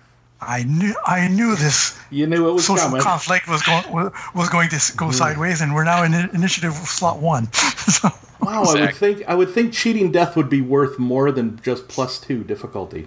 Though that still makes it a daunting check, doesn't it? Exactly. And I mean, look what it does. It foresees a possible doom for themselves. So in addition to asking for a question, the character foresees a possible doom for themselves in the next 24 hours. Once before the end of the current session, when the character would otherwise be incapacitated or killed, they may spend a story point. That's why it's only 4. To have them suffer wounds and strain until they reach, but do not exceed their wound and strain threshold. Instead, their survival must be described narratively, taking into account that they saw this potential death coming. They're asking, am I screwed? If I open this door, am I screwed? So possibly. All signs point to yes. That's cool. That's an iffy spell to use because you've got this cool effect that you get in the future. Yeah. But if you drop at that exact moment when you have absolutely no story points, Oh, I know. Uh-oh, yeah. You didn't quite see what you saw. Right? Maybe you're too drunk. When you might have at that point, I probably would just maybe forego. If they don't have the story point, they get dropped to incapacitated and just forego rolling the first critical. That's probably that's not a bad thing since they spent the strain to cast the spell or whatever, right? Right. And they succeeded. They're just unconscious. They didn't die, and they're not in threat of dying because they didn't get a crit. So that's great. That is awesome. So let's see. So the next one, you were going to ask. So the transform. Yeah. So it's only available to primal. Yeah, which makes sense. It's your freaking roll out. It's your druid, right? It's your shamans. So like lycanthropy, it says here, you alter your physical form into that of a creature. But you can only go ahead, Tony. You can only do natural creatures, not demons or skeletons. Exactly. Skeletons are natural. You can find skeletons. Dragons. Not animated walking skeletons. They are. They got to be like an animal, like a bear, or a kitty cat, big kitty cat. So narrative uses, while the caster may look like an animal, they still think like a person. They still maintain their personality. They still and their psychological identity. That's right, but that doesn't say here whether you could talk in animal form. No, because it depends. Bears don't talk. you use well, we'll get into the basic use of transform here, but narratively speaking, though, when you're wanting to use it narratively, your difficulty will start off at like average, and it basically ranges on what size creature, what size animal you want to transform into. Squirrel. Silhouette 0, average. Average Rhinoceros. Rhinoceros, gonna be probably 4 because rhinoceroses are probably silhouette 2. Okay. Simple enough. Yeah. And then you would increase, and then you could increase that difficulty if you want to be transformed longer than just like say the round. But going over to the structured use, you can concentrate. You can continue to be in that form. You have to spend a maneuver to concentrate on it, though. And back on mask, also, that is one that can be concentrated on as well. I missed that. Oh, yeah, that's a good thing to point out there, Tony. So you can maintain illusions in combat. Yeah, which makes perfect sense. So the default difficulty is going to be an average difficulty. And like we said, so this is the structured part. When you're successful, till the end of your next turn, you could transform into a silhouette 0 animal. Okay, and it must be natural, like we said. So when you're transformed, you adopt the physical appearance of the animal. You get the animal's characteristics. Yes, everybody, all 6 of them. You get their soak, their wound threshold, and their defense. Plus, you get any animal's abilities and equipment. Now, remember, that's abilities. There's a difference between abilities and talents. So if you transform into, say, a big cat, and this is kind of cool because on page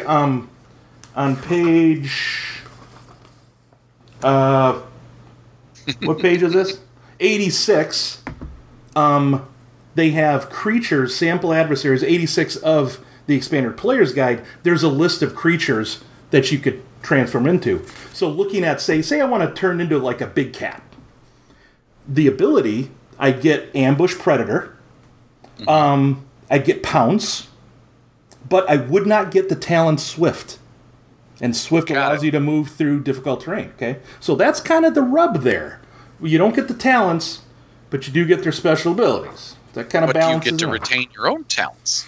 Yes, you do get your own talents. Skills, talents, and strain threshold, which is important because you're a caster. Yeah, and then so you can't just transform into an animal that has a really high strain threshold and then No, it's the wound threshold that you get. So what's that next sentence there, Tony? Because this is kind of flavorful. This could be pretty flavorful. This is important. This is basically, it's the same thing all druids are in other settings, and that is if your character is incapacitated while transformed. I was talking about the one before that. When they retain their skills, talents, and strength threshold, they drop any gear or clothing they're wearing. while transformed, right? Okay, yeah, so go ahead, go to the next. Yeah, you drop your shit when you change. That's Yeah, you right. do. At least you don't rip through it. Yep. Unless you roll a bunch of despair. Then as a GM, I'm like, oh, your armor? You transformed so fast, it didn't just fall off. You broke through it. You broke it. Oh, dude, that's a nice use for threat or despair. Absolutely. So you were going to say, so if you become incapacitated while you're transformed, what if happens? the character is incapacitated while transformed, they revert back to their normal form. When they revert back to their normal form, they heal all wounds suffered while transformed, but they do not heal any strain or critical injuries. Interesting. Okay. And if they were incapacitated due to exceeding their strain, their wound threshold, they are no longer incapacitated. Because they got all their heals back. Or they get all of the wounds back. Yep, get all their wounds back. They heal all wounds suffered while transformed. So if you start with like half your wound, beforehand, then you would go still back. have that. You would be at that wound threshold. Right. So the players out there would want to keep track of, probably have a separate column if you're going to be transforming into, the teddy bears and whatever. Post-it note. Yeah, post-it note. Perfect. Just keep track of what your wounds were beforehand. Right. And then there's some additional effects. Yeah, so cool. And I found the one that I wanted to talk about. Okay. And that was the characteristic retention. That's a good one. Go ahead and talk about that one. When transformed, the character retains their intellect and willpower, rather than the intellect and willpower of what they transformed into. Mm-hmm. I would think that also conveys the ability to talk. I would think so too. Because there's really nothing keeping a dog from talking, right? Just the fact that he doesn't know how to talk. But it's not like a physical thing. It's a mental thing, right? Yeah. So that's cool. The other one that I wanted to definitely point out on, so all of you shamans or druids who are primals that are going to be transforming into stuff, because I was building my own primal shaman, need to make clear what silhouette you're going to be transforming into. So, if we go back to page 86, I want to transform into a bear. Let's say, all right, so I want to transform into a bear. What you'll want to do is you'll want to look at the silhouette of the creature you want to transform into. There's a silhouette increase effect. So for one difficulty, you can increase your difficulty. You can increase the silhouette you could transform into. Adding a difficulty, you could choose this effect multiple times. This is special. This is one of the few magic actions that you can add the same effect multiple times to. Okay? Right. So keep that in mind. So start off at 0. I'm gonna need to transform into a silhouette 2 bear. So, all right, so right there. That's a daunting check right there, to turn into a bear. But what do I get if I turn into a bear? Well, I don't get Adversary 1 because I retain my own talent. That's right. But I do get Silhouette 2. However, I get to hug somebody with my claws and using a brawl attack, do 7 damage, crit 4, which isn't too bad, but you know what? I'm going to be spending my advantage on this concussive 1 quality. And I'll knock them on their ass, too, with knockdown. So this could be fun. Wounds, 21 wounds. Soak of 5. Damn. Though, intelligence of 1, willpower of 2. So, that's pretty slick.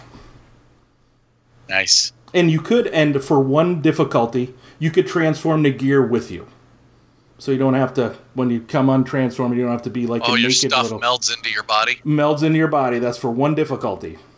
But not in your hands. Mm-hmm. And then there's something called dire form, where you can transform. Basically, you do a dire form of the chosen animal. You increase the damage of the weapons by 3, soak by 1, wound threshold by 6, and a silhouette by 1. Nice. That's freaking huge. So you could just choose a 0, 1, instead of making a... You could choose a 0 and make it the dire form, so you could make a dire weasel. Yes, or that dire squirrel that you've been wanting to... That's or a dire squirrels for the win. No, dire rabbit. Put all your holy hand grenades away, everybody. Here comes my dire rabbit. Dire raccoon with a rocket pack. So here's something else. So what's this last one here, Tony? Curse of the Wild. Curse of the Wild. Instead of transforming yourself, you may transform one target within short range into a Silhouette Zero animal of the character's choice. I think that means of your choice. Of the character's choice. Yep. The casters, yeah. You, the caster. Yep. Following all the rules for transformation. This is gonna be tough, though. Yeah, you turn somebody into a mouse or turn them into a newt. Or an infernal chicken. Or an infernal chicken. Yep. She turned me into a newt. That's right. Why a newt, sire? Anyhow. But that's going to be 3 difficulties. Go ahead, Stefan. Sorry, Stefan. No, I just said I transformed him into a newt because he needed an eye for my stew, for my potion. But cursing somebody is going to be a formidable check because it adds 3 to your difficulty. Now, again, this would be one of those effects like Dominate. It'd be an opposed check in my opinion. What do you think? Oh yeah. Even though it doesn't say it here, it would definitely be an opposed check. Now, maybe not on a minion because that's fun, right? But you're going to apply ranks and adversary to it for sure. Apply ranks and adversary, for and it'd be probably a but something opposed you're check. going to have to concentrate on. It is. And if you're doing it to a big monster, I would definitely. It's an opposed check. Have it be an opposed check. Yeah, discipline probably. Now this effect, like other things, it does last until the end of your character's next turn. So the following turn, if you still want to concentrate, you'll want to concentrate the next turn, right? So it's not on the turn you cast it; it's the end of the next turn that you'll come out of the transformation. So I don't think we specified that, but. Another thing that I was thinking is that your transform is only the primal that they can do, right?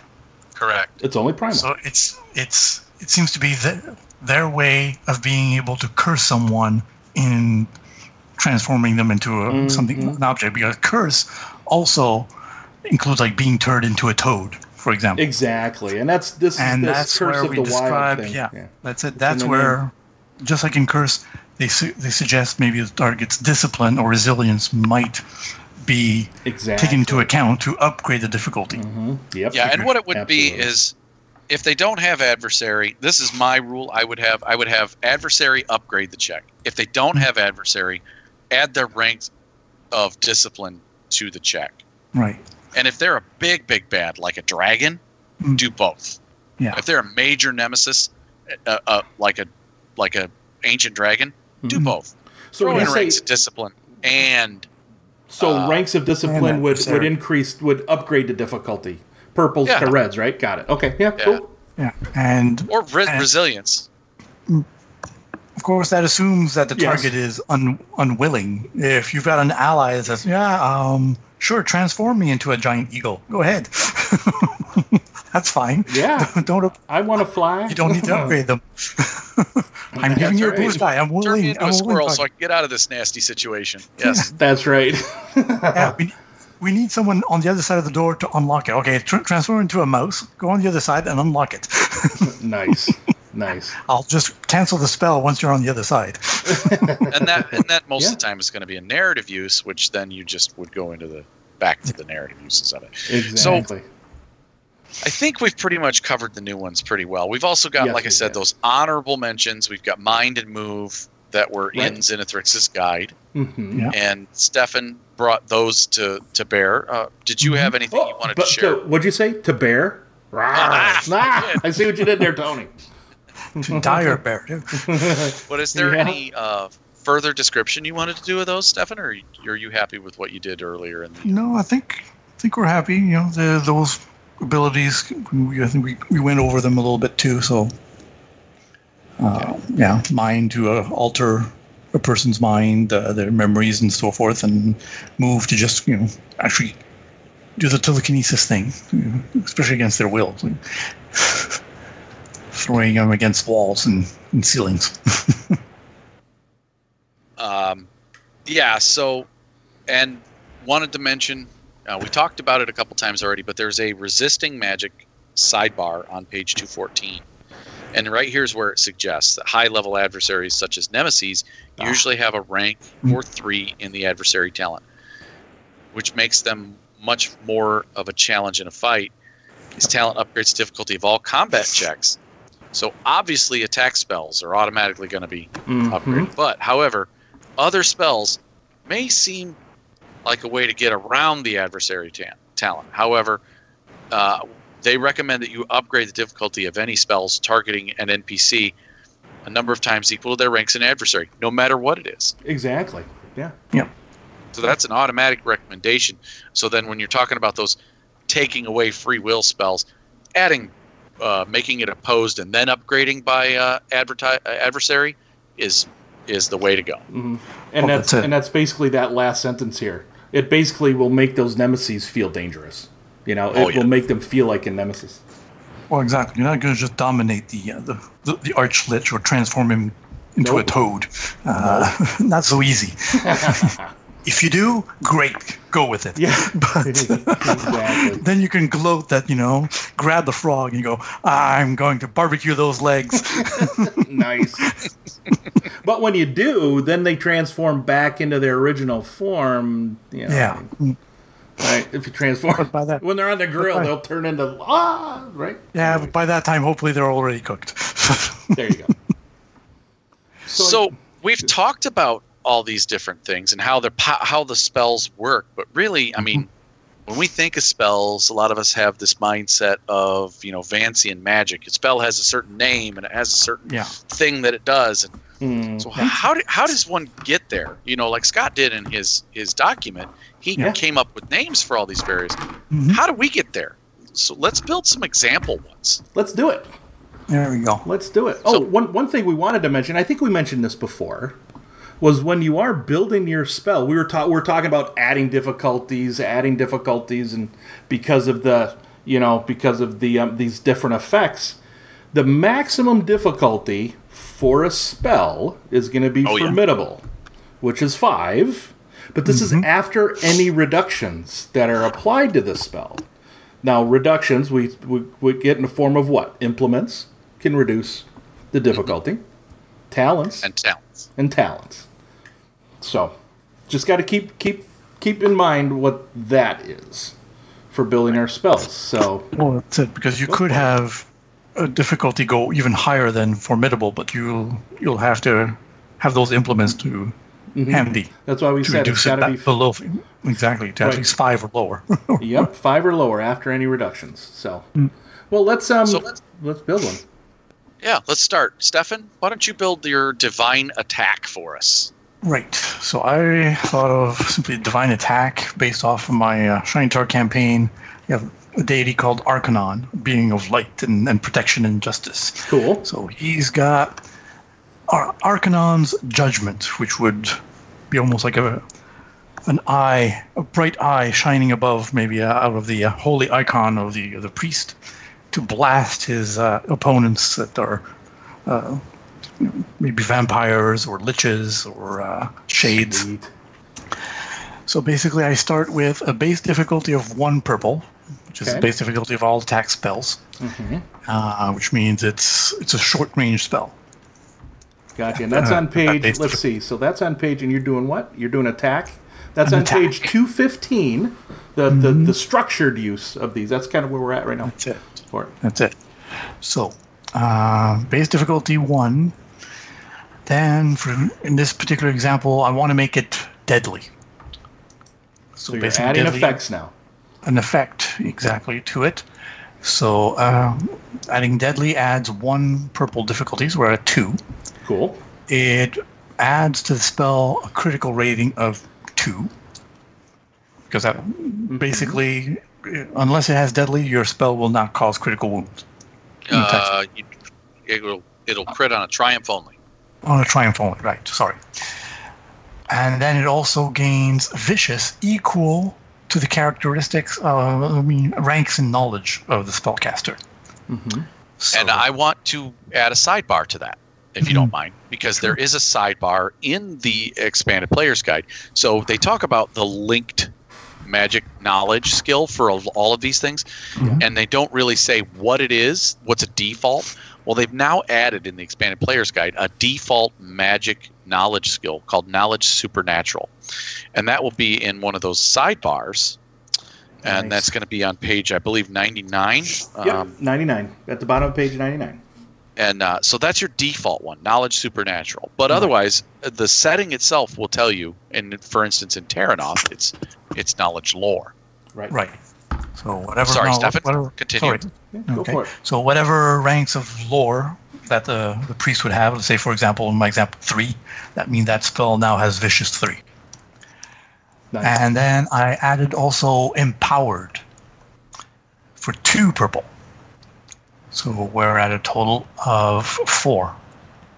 Empowered. What's Now, empowered? Empowered deals. Oh, there it is, The at the attack bottom. deals damage equal to twice the characteristic linked to the spellcasting skill. So in this case, for Divine, I believe it's Willpower. Okay. So instead of base, let's say a Willpower of 4, his base damage would be 8. Gotcha. Nice. And if the attack has Blast quality, if in this case not, then all the characters within short range are also affected. But in my example, only the one target would be. And then I would add Holy because it's a divine spell. It will allow him to deal even more damage, basically, to creatures that are the direct opponents, the antithesis of the character's faith. But wait, There's more. Holy is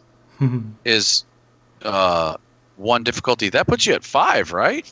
Yes, it does. But since he has a holy icon, a holy symbol, which allows him to add basically the holy for free without increasing the difficulty. Nice. So if you want to go through the math, yes, it adds +1, then reduces it by 1 again. But he could still cast it if his implement fell on the ground. Yeah, because it's 5. Yep. Nice. If I were to add another one, well, like Blast, then he would definitely need to be sure to have his implement on him. Right on. Very cool. So that would be a total of 4 difficulty to cast. So, if this is something like you would write on your character sheet, if you wanted to continually do a spell like this, and this is something, just give it a name, give it a cool effect, like Stefan said, it's this. Arcanon's Judgment, that's particularly nasty against vampires. Yeah. Burns them to all hell.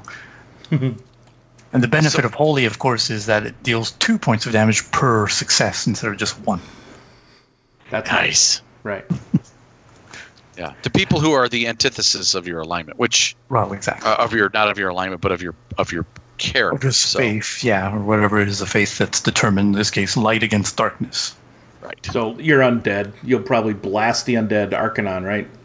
That's it, exactly. So Gotcha. with Empowered, he causes maybe a minimum of 8, and then for every success, an extra 2 points. Plus, it's deadly and it's vicious. So That's going to hit like a Wowzers. truck. yeah, Arcanon's Judgment can be very harsh. You have been judged. Yes, and found lacking. There you go. Well, I chose to build a curse, and I was going to use the arcane skill. But in my typical method, I like to keep it simple. And I wanted to make a curse called the Bone Rack, or Bone Rack, and that's with a W. Bone, Ouch. W-R-A-C-K. So what that invokes in me is the vision of someone's bones just racking with pain, and they can't move. They're being twisted, broken. Like they're on So the rack, right? They're just being stretched. Oh, So I go to my big old nasty curse chart, and I think, buddy. well, I like the normal of effect curse, but curses starts out at 2 average difficulty. Yep. And that chart's on 217, by the way. If y'all sir. are following along. Okay, and this creates what does that curse do? It decreases the ability of any skill checks that target makes by 1 skill die. So, in effect, It's the base effect. that's what it'll do in effect. However, I want this to freeze them. I want them to be frozen in pain. Right. Well, I'm going to make it paralyzed. So the target is staggered for the duration of the spell. This effect may not be combined with the additional target effect. So I can only do it against one opponent. Mm-hmm. And that adds 3 difficulty to my spell. So I'm already at 5. And staggered means no act. You can't act. They won't be able to act. They can't do it. They can move, but they can't act. The pain in their bones is so severe, they cannot concentrate to do anything except for maybe clawing their way forward, moving. Right. That's about it. Yeah, just a maneuver kind of thing. So you're removing a green from any check they make while this spell's going on, and you're going to take away their actions. Yep. Good Lord, which means they can't really make any skill checks. Well, unless, but you know, unless you do what you did. Right. Wow. So that's simple. That's the simple version. I can't make it any more powerful unless I have implements, and which I can do, and I will explain that later. Yeah, there we go. So cool. All right, what you got, Chris? Hey, either one of you want to ride? Yes, that's the name of my spell. I called it Uber. So. I'm going to cast. Well, this is better than Uber. Trust me, this is better than Uber. So, a primal transform spell. I'm naming this. Do you need a ride? And if you go to the Realms of Tyranoth book on page, what you call it, 104. I'm going to be transforming into a flying mount. Nice. So what do you do first? When you do that, well, check the silhouette. Check the silhouette. We got a silhouette of 2 for a flying mount. So this would be one of your Rocks of the Baron or whatever, Giant Eagle, call it what you will. We're going to get Hippogriff. Yeah, Hippogriff.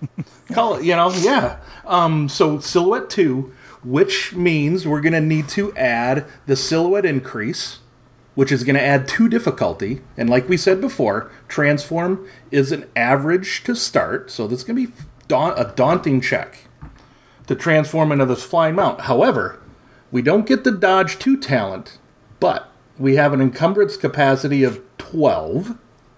Ooh. And the reason why I'm doing it is because we will have the flyer ability from page 100 in the core rule book, so we'll be able to fly around. So with an encumbrance capacity of 12, you might be able to have 2 people ride or whatever. Nice. So yeah, so that's do you want to ride? Or did you call an Uber? Yes. Did you call a fantasy Uber? I called an Uber Griff. Uber Griff. There we go. The Uber Griff. Oh. Very nice. That is freaking cool. You want to know why? Because I have an idea for our campaign, Tony. There we go. Totally got a freaking business we're going to be creating. and so if you're listening, Jamie... No. So anyway, so that's your transform. There's an example of transform. So those are magic actions, and that's how you do them. And you're going to do them in combat during a structured encounter or even a social encounter. Some of these might work. Exactly. Cursing someone in a social encounter is doable. Mm-hmm. Augmenting somebody in a social encounter is doable too. Yeah. Now you could heal somebody in a social encounter, couldn't you? Because it's all about keeping a strain up. That's right. Yeah, there you go. All right. So those were actions. Mm-hmm. You got to be able to have magical maneuvers. You got to have to be able to do magical maneuvers. What do we have for maneuvers? Go ahead and take the first one there, Chris. Oh, yes. So for a maneuver, you can counterspell. So mages and spellcasters, you can attempt to counterspell. So you take a maneuver, and the effect of this would be any caster, any opponents within medium range, upgrade their difficulty once until the end of your next turn. So that's huge. And that's to cast spells, period. So it doesn't have to be divine versus divine or whatnot. Right. So even though only Arcane has access to Dispel, every caster has the ability to counterspell somebody else. Right. Because my primal magic's going to be messing with your finger wiggling magic there, Stefan. Yeah. No, that's it. It's like overloading the area of magical energy, or just twiddling with it, making it more difficult for the other or casters flooding the area access. with my primal spirits. Right? Could be swirling around your mage, making it and you can come tougher up with for it. him. Yeah. You can come up with a descriptive effect to that. When you go into a counter spell, what you're doing, are you chanting, for instance, let's say maybe you're chanting prayers to your god so loudly that the whole area is reverbing with your voice. I love it. Or like Chris said, you're a spirit shaman, and these spirits of animals and nature are just floating around the area, distracting the spellcasters. There's all kinds of ways to look at it.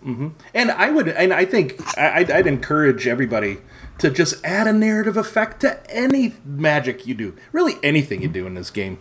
These you can have fun with it. Yeah, have fun with it. That's why we play. That's it. These are generic spells, so you have to liven them up and describe. You're not just like, attack spell that does deadly and blast and fire. Right. Yeah. So make these. Dress it up. Come on. Yeah. Make these. That sounds like a damn fireball. Is that a fireball? Right. Damn straight. And you know what? Imagine if you describe it well enough, maybe your GM will give you a boost die. Why would you ever ask for a boost die? Oh wait. I don't know. Anyone who would ask for a boost die concentrate. So, all right. What's next, Stefan? Yes. What's the other maneuver? The other maneuver is to concentrate, basically, because some spells you can make last longer, not just on the on your round or for a round or two. So if you take a maneuver to concentrate, so some magical effects might require concentration to sustain. If the action can benefit from this, it'll say, and then you simply declare that. Make sure you tell your GM, I take a maneuver to concentrate on my augment or my curse. Yep. And make sure that the effect lasts for another round. So, and it doesn't cost you any more strain because the spell's been cast. Right. You just declare that. And if you want to do a second maneuver, though, that's where you start going, do I sustain the spell? Or let it drop and do something else? Exactly. Or if I do it, well, I'll still take the maneuver I want. I still need to move out of range for some, or into cover. Well, you'll have to take some strain, maybe. Exactly, because you have to take another maneuver. So keep this in mind. If none of these types of spells fit your setting, and you're going to create your own type of spell, you gotta know whether you can concentrate on it. Yeah. And what magic skills can cast that type. Right. I think Terranoth should have another maneuver that bards, people who do verse could do, but only in dimly lit areas where they're in groups. So you have orchestral maneuvers in the dark. Oh, there's your dad joke. I cast a line really far away to get that one and reeled it back in. Very good, sir. Very good. Well done, a comprehensive list of the magic actions that can be used to concentrate: augment, barrier, conjure, curse, and mask, and transform. There you go. So that is all of them that can be maintained. You can't maintain an attack. No. Nope. You can't maintain a prediction because you're going to get a prediction and that's it, right? From Zenithric's guide, you can maintain move, but you cannot maintain the mind. You have There you go. test over again. Here we go. So we have two last things to do here. Yeah, they make casting spells easier. What do we got? Yes. Go ahead, Tony. Well, Stefan liked mentioning his earlier. That was the He magic always likes- implements. He always likes mentioning his magical implement. Oh, wait a second. We're talking about. Yes. Anyways. And so there are two hard and fast rules when it comes to using magic implements. The first is that your character can only benefit from one implement at a time. You can't be dual wielding wands that have multiple effects. Not going to happen. Or a staff and a wand. Right. So if your character has an orb and a wand, they have to choose which one they're casting the spell through. Or a ring and a wand. No, not so much. No. The second is holding an implement does not impose setback dice on your check for Even not if I having your don't hands have. free. Okay, so even if I have like that two-handed staff, I'm good. Doesn't matter because it does not. It says right here in the hard rules that it does not impose setback Nice. dice. So I have a sword in one hand and a wand in the other. I'm good because I got my good. wand. Cool. All right. Like it. I like it. All right. So they each have different effects, and there's several of them listed here on page 219. Don't need to go into all of them. There's also a couple of them listed in the Realms of Terranoth, and I can't remember off the top of me what page. Page 98. There you Page go. 98. Thank you, good sir. Problem. They And, add a few more as well. That would be the runes and the instruments, Gotcha. and the. There's one more. There's Magic Tome. Magic Tome. Oh, there we That's, go. And the musical instrument. Gotcha. that's right. And then also the runes, the rune shards also count as implements. You know what I would do? Yes. You know what I would add? I just thought of something like for a primal to do for like a transform.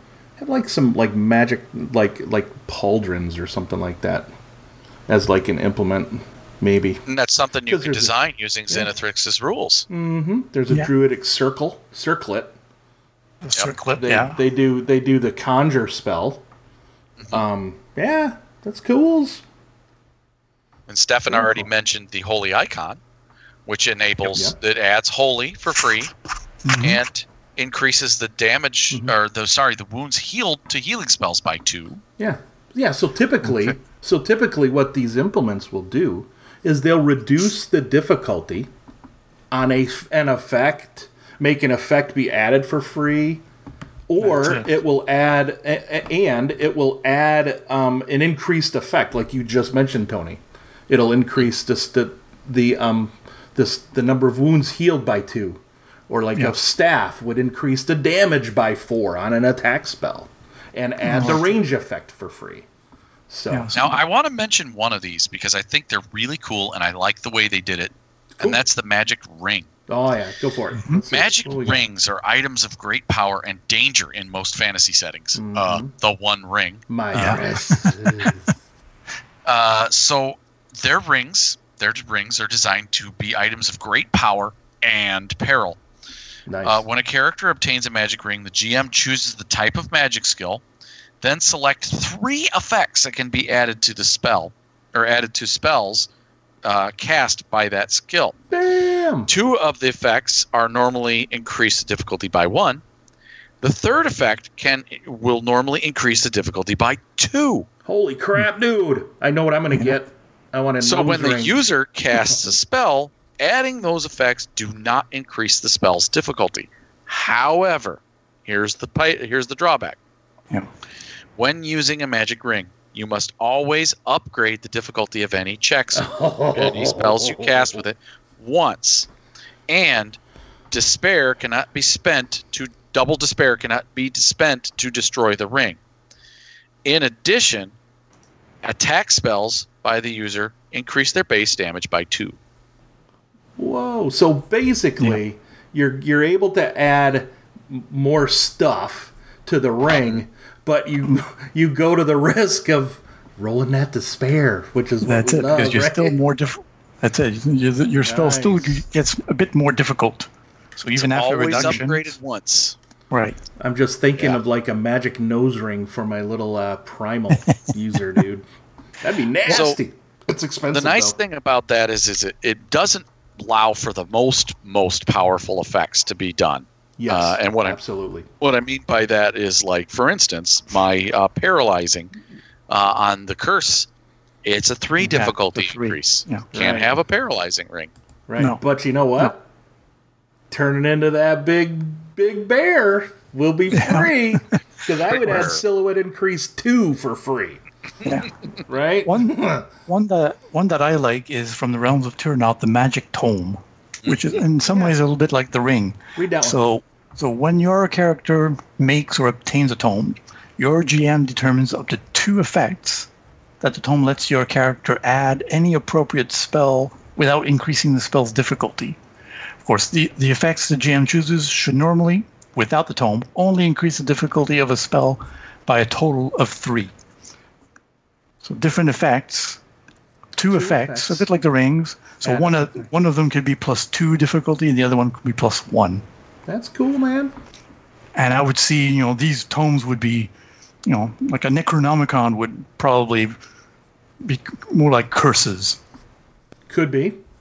Though there could be that tome. Well, you wouldn't be able to, because adding being able to resurrect somebody is adding 4 difficulty. No, maybe not a tome. That would be a major artifact, but that would be beyond. But a magic tome of offensive spells would there work. You go. You give it a special name, and there you go. Or maybe some sort of magical anatomy guide, which allows you to add heal critical for free, which is a +2. That's it. The anti-Necronomicon. Basically. Yep. That's cool, dude. Now, that's the one that's flexible. It's not just +4 damage like a staff. Yeah. Now, I did want to call... Chris, did you have one you wanted to do? I just was saying the magic nose ring. Okay. I did have an audible I wanted to call, and that is because on page 99 in Realms of Terranog, they talk about implement materials, and that's special materials that you can get your implements made out of that give them even more special properties. I like this. And that's something that you'll want to keep in mind when you're designing an implement for your character. They increase the cost. So let's just say, for instance, I'm going to make a bone flute. Cool. So a musical instrument normally is 200, and then your bone is going to increase that price by 1/2. So it increases it to 300. Okay. Increases its rarity from 4 to 6. And when your character successfully casts an attack or a curse, they heal 1 wound. There you go. That's sweet. That doesn't suck. That's kind of cool. While that wouldn't affect my verse caster to have attack, because verse can't do attack, but golly, they can't do curses, and a bone flute when I curse somebody, it heals me. I like it. Yeah, you know it. This Hazel one is kind of cool too. So Hazel says it's associated with inspiration, prophecy, and wisdom. So when your character generates a triumph while casting a spell with the instrument, you can roll a boost die and add it to the results, in addition to spending the triumph normally. That's cool. Yeah, it's very cool. Increases the cost by 1/2 and increases the rarity by 1, but that's kind of neat. And you can make up your own implement materials too. Just use this as kind of guidelines to just kind of see. Special metals, special platinum that the dwarves make, or mithril. Imagine mithril. Yeah, or if you're doing that Harry Potter setting and you want to really dial in what all those wands are made of, because that was a big thing in Harry Potter, what all those wands were made of. Phoenix feather use this as your unicorn hair. And yes, you use this as your guideline. Yep. Yeah. So, very awesome. So last section we want to cover in the main topic here. Chris, what is it?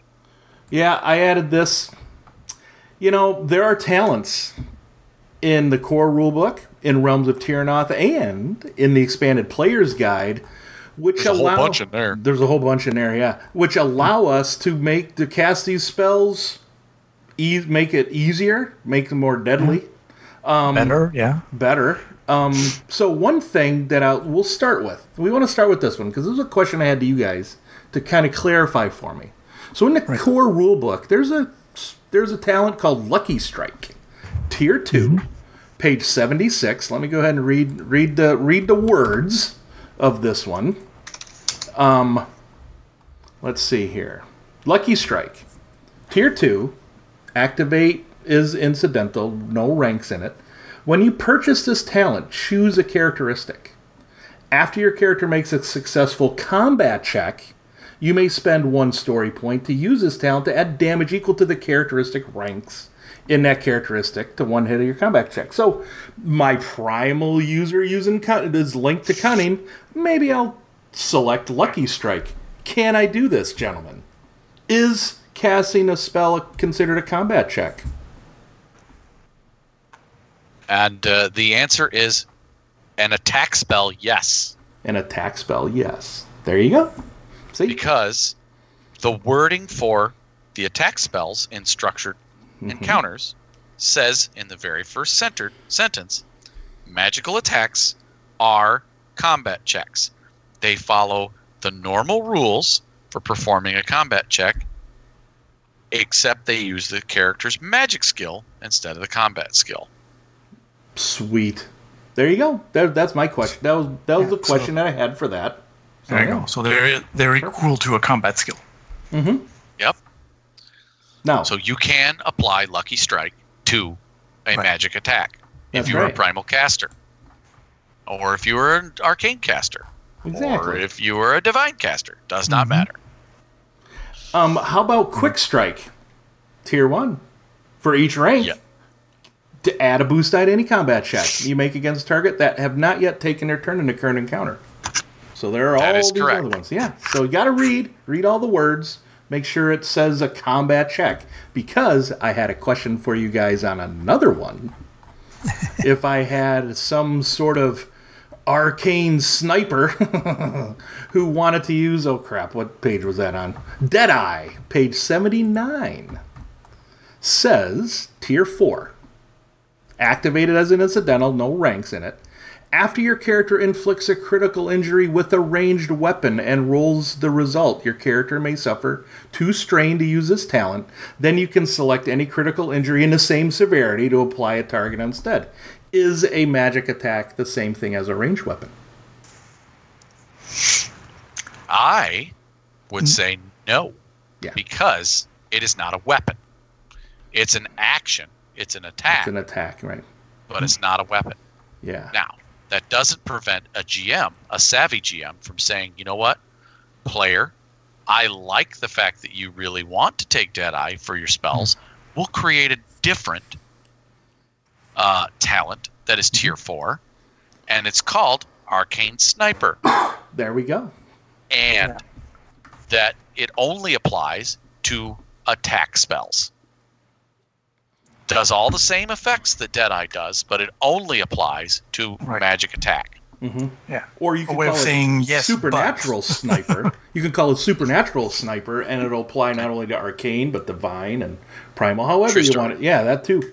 But yeah, Magical that's sniper. magical sniper. There you go. That's it. Well, there we go.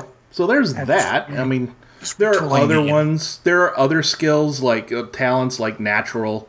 You purchase the talent, it's Tier 3. Choose 2 skills. Once per session, you can use this talent to re-roll 1 skill check that uses one of those 2 skills. And it doesn't limit you from choosing magic, so you can choose magic. Exactly. It doesn't say Yeah. non-combat or Right. It would say non-combat, like for the, what was that one? Knack for Knack it, I for think. it. That's Knack the for one. it. Yeah. non-magic and non-combat. So, Correct. what do we have? Do we want to call out any special ones in Realms of Tiernoth? I have a couple, but Oh, hell yeah. there are so many. I mean, that's where we got our bread and butter of magic talents to start. Absolutely. Yeah. So I where do mean- we start? Couple of simple ones. Well, I'm going to go with my particular favorite right now, which is Bard. Yeah. So, because I'm making a Bard for our new campaign that we're starting. And what that does is it's just a Tier 2 passive, no ranks, and it gives the character knowledge, lore, and verse is now a career skill. So this is one of those Tier 2, there's 2 of them in this, and this is what we use as an example for how to create a talent that opens the window into a magic skill, opens that door for you, making it a career skill. And that is Bard, and then the other one is Runic Runes. Runic Lore, that's what it is. Runic Lore is the other one? Oh, I must have missed that one. Yeah, but they both are But still. Tier 2, and they both give you access to magic. Yep. And that's a great example of how you can give access to magic in a setting Yes. where Later on. And that's and that's where you would do it. You'd create a Tier 2 talent that basically is this. And they've already got what level, what tier would it be? Well, it'd be Tier 2. Like that. Right. This other one, Got it. Blood Sacrifices. flavorful, if you will. But it does require the Dark Insight talent. Right. You can basically suffer a number of wounds to add an equal number of successes to your check. So if you have, I know in another system, you were able to do those kinds of things, and this is a way of doing it here too. You know? And it's ranked, so that number of wounds is equal to your ranks in it. Yep, you cannot exceed your ranks in the Blood Sacrifice. So if you pick it up at tier 2, you can do one wound to yourself and add a success. There we go. So, You got something you like, Stefan? Well, I've always liked the signature spell. Oh, yeah. that's a great one. That's one that can be fairly easy to acquire. Let's go over that one. It's a little higher rank. Rank 2. Rank 2, page 89, by the way. Yeah, your character has to have a bit of experience, but he knows the spell backwards and forwards. He's cast it and knows it so well that he's written it. It's hardwired almost into his brain, so it's easier for him to cast. Mm-hmm. But the downside, of course, is that he cannot modify it. It's, like, for example, if my priest of Arcanon knows his Arcanon's judgment as is, he can't add range to it. It's like, no, it's short range, that's it. But it'll be even easier. It reduces the difficulty by 1. Yeah, so you pick the effects that you want to add to your spell, lock those down, and then reduce the difficulty. Then there's an improved version, right? Mm-hmm. I think that's tier 4. Yep. So, further up. And the tier 4 version, the improved version, all it does is increase or reduce that difficulty by 2 instead of 1. Yeah. No other change. And you need signature spell to do it. Right. Well, that's it. Yeah. So, Now, the other flavorful thing that they did here in Tiernoth are the opposing talents, I will call them. It harkens back to the opposing schools in the D&D, right? Or the D-Shift 7D, where you've got Chill of Nodros and Flames of Kelos. Tier 2 talents. If your character cannot take... So for Chill of Nodros, your character can't take this talent if they have taken the Flame of Kelos talent. So when casting an attack spell, you can add the ice effect without increasing the difficulty. However, you can never add the fire effect. no, exactly. And the Flames of Kelos is the opposite of that. That's flavorful as hell, man. Oh, yeah. My ice mage can't cast Fireball or drink Fireball, for that matter. I wouldn't let him think drink. he can drink Fireball. I wouldn't serve him Fireball if he can't. If he can't cast it, he can't drink it. Sorry. There we go. And then there's also another one. It's religious. Yeah, there's another one. Dominion of the Daimora and Favor of the Fae, where when you're the Dominion of the Daimora, you're you're casting an attack spell. You can add Impact for free, but you can't take the manipulative effect. Right. And then Favor of the Fae, that's just the opposite of that. So, it's kind of cool. You can totally do that in your settings if you create those kinds of things. And That's there it. are... Just playing around with it if it suits your setting. That's right. What do you got, Another Tony? one. Another one I like is Dissonance for your bard. There you It go. allows your bard. So when wielding a musical instrument, your character, and he doesn't have to be skilled in verse, your character may use this talent to make an average charm or verse check, and for each success the check generates, one enemy of the player's choosing within medium range suffers 1 wound. Oh. So That's not takes 1 damage. That suffers a wound. That's different. No soak. No soak, yeah.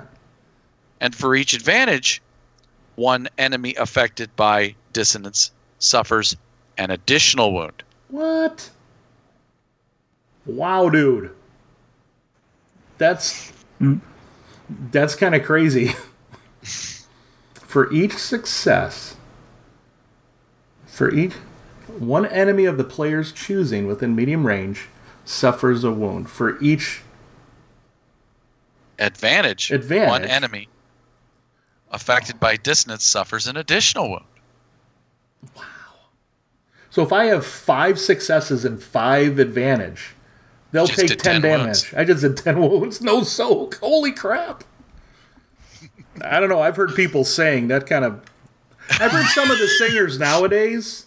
Holy shit. Yeah, I take damage every time I hear them. I take physical damage every time I hear Yes, I do. Yeah. So you know, I have a birthmark on my face, and I've always thought, and I've always believed, right? Sticks and stones might break my bones, but names will never hurt me. Fuck that. Dissonance will hurt the shit out of you, man. Right? Yes, it will. Yes, it will. All right. You got another one? Oh, I got the talent The talent. you need to take when you can get a tier 5 talent. Okay? Yes. It's, you know what I'm saying. Yes, I do. Everybody say it at once. 1, 2, 3. Zealous Zealous Fire. It's a tier 5 talent. It's passive. But anytime your game master spends a story point, your character heals 2 strain. Bread and butter for a caster. Yeah, it is. So, I cast some spells in this turn. Oh, you want to upgrade my check? Go ahead. I'm going to heal 2 strain for that spell I cast you last round. That's kick ass, man. That is the font of I'm going to continue to. You want to continue to upgrade my checks? I'm going to continue to keep cats and spells. That's sweet. Do you have any more you'd like to mention, Steph? A real quick one. The tier 4 talent, which is only maneuver conduit. Oh, it's a good one. Once per encounter, your character may spend a story point to perform a magic action as a maneuver. You want to be able to cast 2 magic actions in one Yeah. maneuver? Here it is. Here in one turn. Here it is. Oh, you didn't take enough damage on that fireball I just cast on you? I'm going to cast Just another do it one. again. motherfucker. Let's do it again. It's coming back for an Do it encore. again, that's right. Oh, and Very Steph, nice. I know you don't have the book, but there are some kick-ass magic talents in the new player's guide. Tony, Yeah. what you got there, buddy? My favorite, Okay. the Ensorcelled Tree. There's 3 of them. What page is that? Ensorcelled Improved, and Ensorcelled Supreme. Okay, this starts at Man, this is awesome for a bard. 95. So, we start on. It starts okay. on page 95. Got Yep. it, okay. Ensorcelled What is is it? tier 1. It's active as an incidental, and it's not ranked. Okay. If your character has at least 1 rank in a magic skill, once per encounter, they may use this talent to add advantage to the result of their next, a single advantage, to the result of their next social skill roll. Additionally, this is a passive narrative effect. Your character's appearance is subtly enhanced by their magic.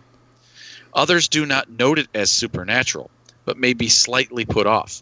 This form of enhancement takes up the form that it takes is up to you with your GM's approval.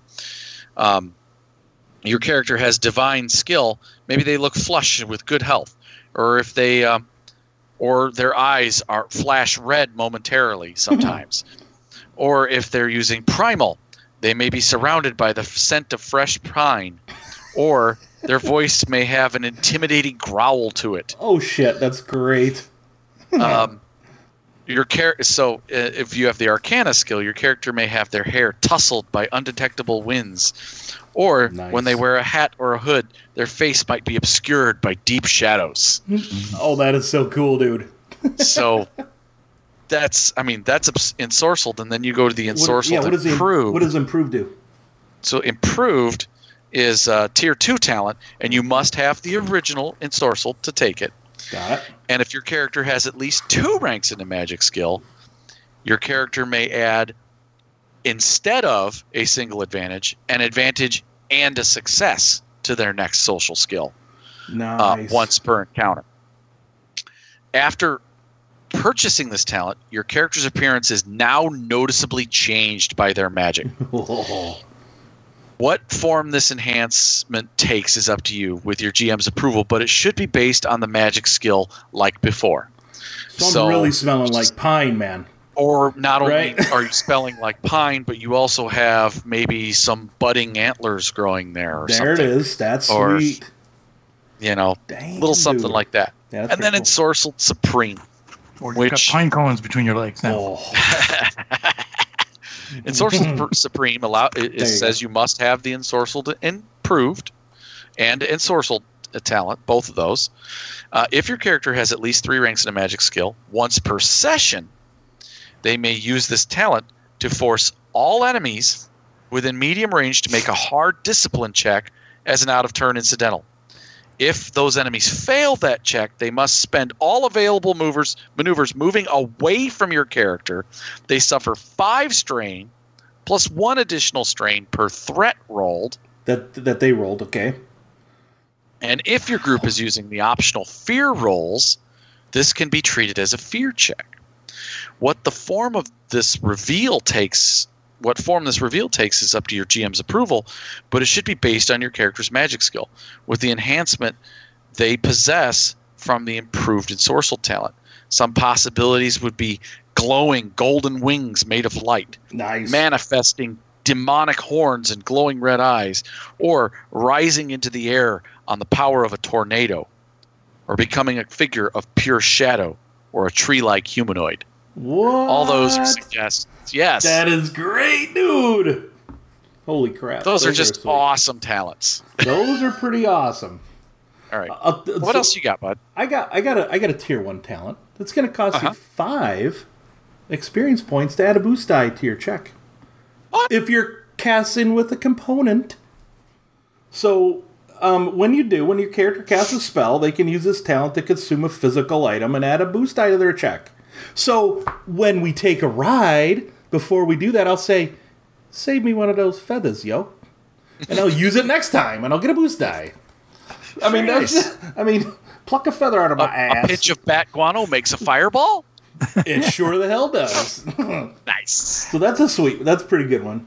Bit of spider web for spider climb. And going with that theme of the primal transformation, all of you primal transformers out there, druids, shamans, whatever, you'll want to take this tier 3 talent called Face of the Wild.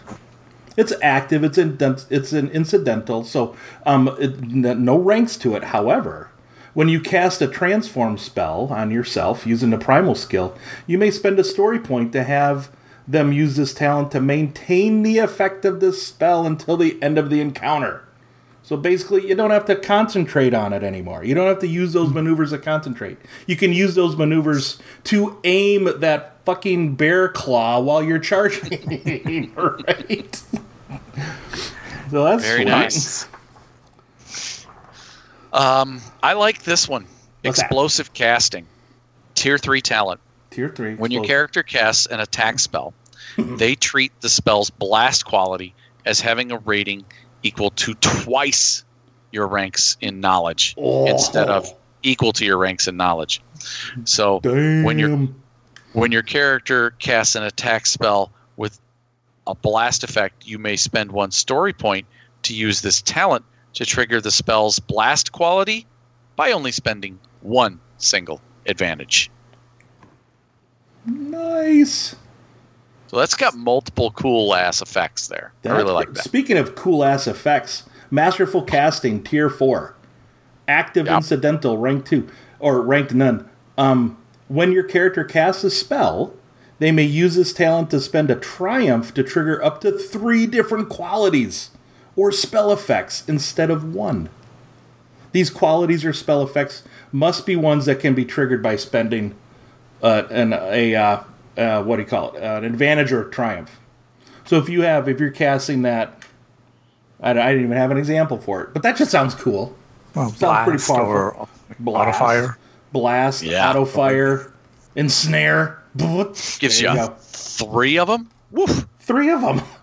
With just 1 triumph. That's not It sounds bad. like there's a lot of talents, a lot of cool stuff in the expanded player's guide. Yeah. In the expanded player's guide, we go all the way from page 95 to 98, and I think there's something like 25 different talents. So, and I have just one last one. And the reason why I want to bring it up. Go through them all, so. Right. I have one last one.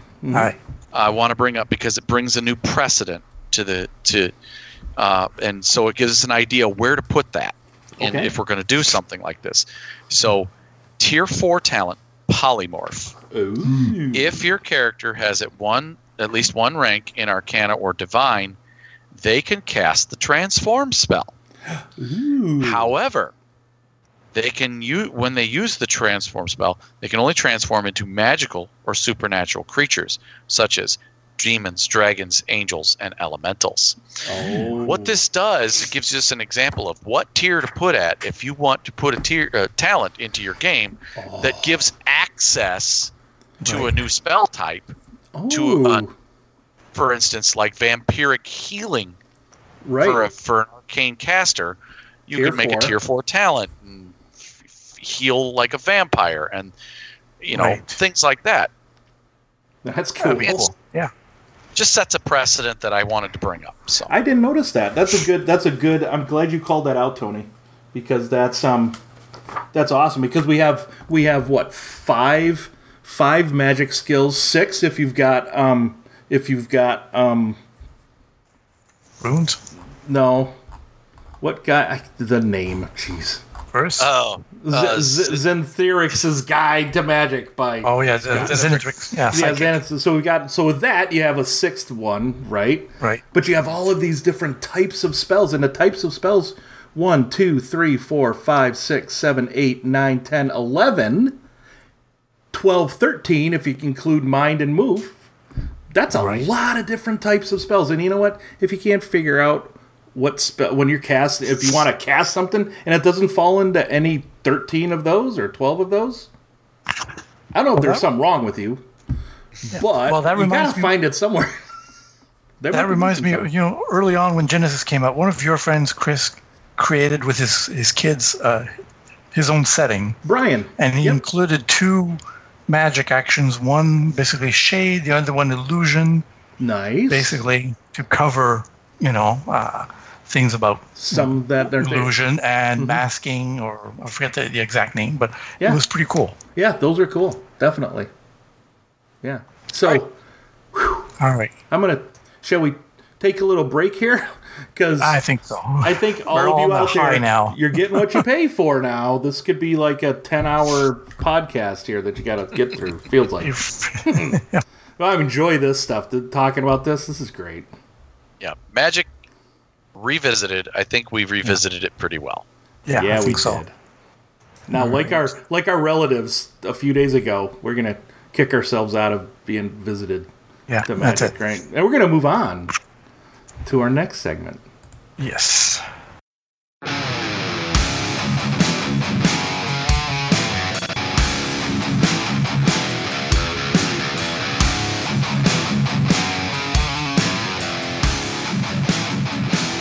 All right. Welcome to part 3 of the show. The part that we like to call advantageous threats. Nice. Because there might be multiple threats. You never know. Oh, there will be. This is where we build, roll, and narrate the die results for some sample little scenarios that we write up and kind of like throw each other like monkey wrenches into the other person's works and see how that goes. Hey, can turn into monkeys now. Got to transform. There you go. Exactly. Throwing wrenches at your ass. Variation on that's it. Kind of variation on the curse spell. Monkey wrench. And we kind of wrote a little bit like last time these little scenarios that sort of are linked to each other, build up on the scenario. We kind of might be. Yeah, it might be a theme now. So. I actually kind of like the theme. I actually kind of like this theme too, especially this one, which takes a nice little twist. So, Stefan, kick it off. That's right. We're gonna have Stefan go first, right? That makes sense. Him, then Tony, then me, right? Yeah. Okay. That's it. Tony wrote the scenario first, and I got inspired by it. And I couldn't decide whether I wanted to. Well, you guys will understand when you get to mine. All right, go ahead. Right. Go ahead. All right. So I am re-rolling for Jocasta the Gilded Lily. She's a powerful spellcaster in her own right, and she has sent an assassin to eliminate her arch-rival Arkaz Ramaz, the Scourge of the Burning Sands, or the Scourge of the Sands. Sorry, not the Burning Sands necessarily. They could be burning, but it depends. Yeah, I went with a theme that these guys are in Al-Khalim in the Terranoth setting. There you go. Well done. And she wants, of course, her assassin to succeed and will be casting a protective enchantment upon him, one that may hopefully ward off any hostile magics. So she calls it her Gilded Charm. Basically, It's a barrier spell. She's got I know, I mean, because we were talking about magic. We didn't necessarily go over what the mechanics or what the benefits of a barrier spell will do. So that normally does what? The basic barrier spell. So basically, she can keep it up with concentration. Yep. Default range is engaged. Okay. The target. To cast it. Yeah, to target. Mm-hmm. Base difficulty, 1 purple. Okay. 1 difficulty. And if successful, it reduces incoming damage by 1 per 2 successes beyond the first success. Per 2 successes beyond the first. Okay, so beyond 3 successes is 2 damage reduced. Yeah. 4 successes. 4 successes, still 2 damage reduced, but 5... 5 successes, minus 2. So make note of that, everybody. I think I've missed that at some point, too. Yeah, so there it is. And she is going to add the reflection quality. All right. What does that do? Which reflection means that if the opponent casts a spell at her assassin, and that generates either 3 threats or a despair on their check, after the check is resolved, they can suffer a hit dealing damage equal to the total damage of the attack. Oh, shite. You were reflected back. Yeah, exactly. Just bounce it back. Fireball? Mm-hmm. Yeah, sure. Nice. And this effect can only be added for Arcana only. That's it. So that was something I don't think we pulled out when we were talking about magic, is that there are some effects that only certain magic skills can add. That's it. We did with the holy. We talked about how it can only be used for divine. You're right. You're right. A few other magical actions do have some of these. Yep. So she's an arcane spellcaster, and this is her. She's named the spell and cast it more than once. It's her signature spell. Oh, nice. So, there we go. So it reduces this difficulty down to 2 purple. So she's got 5 intellect. She's very smart. And 3 ranks in arcane. Making her 3 yellow, 2 green. Wow. And again, of course, 2 and 3 purple? 2 purple difficulty. There we go. 3 or 2? 2 purple total. Now, I'm assuming she's doing this immediately before the assassin enters Arkaz Ramaz's tower, correct? She's very close by, yeah. So she'll be able to maintain the spell once he's moved off. Well, I would like to impose 2 setback dice due to the fact that it is the pitch of dark of night. Aha, yes, of course. Oh, yes. Why not? All right. I'll just go ahead and ask, of course, for a boost die, because this assassin she's worked with. Well, this assassin she's known and works with before. He's known. He knows the spell effect, and they have a good rapport, and is willing to accept the spell. I'm not giving it to him, Chris. You give it to him if you want to. Oh, because he's going after your character? You know what? I'll give you that, though, okay? Yeah. However, I'm also going to flip a story point. Well, because Arkaz Ramaz, you said you're casting this near his finger wiggling sorcerer tower, right? Well, that's it. Yeah. Well, he's got some shit on there that could fuck up casting. That if it's not him or his, you never know. Or exactly. Some of his wards on his tower. Yeah, you're right. Yeah, the wards are kind of spreading out, kind of affecting her. So yeah, let's never know. Sucker. All right, so let's go. I'm not going to spend a story point. I'm just going to let it stand. There you go. Perfect. And there you go. So we've got a couple of blanks. Remove those real quick. All right. So we've got a couple of threats, a couple of advantages. They cancel each other out. And out or out? No. They cancel each other out. Yes. And unfortunately, no despairs, but no successes either. Just an advantage. 1 advantage. What? Wow. So. And what was this again? This is a barrier, huh? A barrier spell. So she fails basically to cast her barrier. Some of the wards, do because it's the failure actually came up on the upgraded dice, the challenge dice. Oh no! Yeah, so My wards are doing that the wards job. did dispel the barrier spell she was casting, but she did give an advantage. So maybe any spell cast at him will impose a setback on the very next spell. Not all spells, but one spell. The very next spell cast at him gets a setback back. I like that. That's not bad. It's a minor barrier. It's a pseudo barrier. It's something still got through, but she wasn't. That's it. So instead of having the glittering aura that then diminishes as it's cast, it's just like a couple of glows of dust land on his shoulders, and that's about it. And he just stands there going, "Really? Is that it? Yeah. Oh well. Okay. Is that it? You gilded lily? All right, fine. Nice. Oh wow. All right. This is going to cost you double then. All right, fine. There we go. And he goes off into the tower. Nice. All right. Well, who do you got, my character, the Archmage Arkazramars, Scourge of the Sands, will be fighting an assassin sent by an unknown enemy in the dead of night. He will be using Bone Rack, his curse that I developed earlier. He will also be using. While he did not get up quickly enough to don his Archmage's robes, he was quick enough to quickly pull a wand of enervation. And a loincloth. Yes. So he's standing there casting his wand with his Bone Rack curse with his wand of enervation. Now, enervation is an effect that can be added to a curse for 1 purple difficulty, and a wand allows you to add that for free. Cool. Enervation. Yes. And that its effect is that's on page 217. If the target suffers strain for any reason, they suffer an additional strain. There we go. That does suck. Arkazramaz, being the Archmage that he is going to have 2 yellow, 2 green to cast that.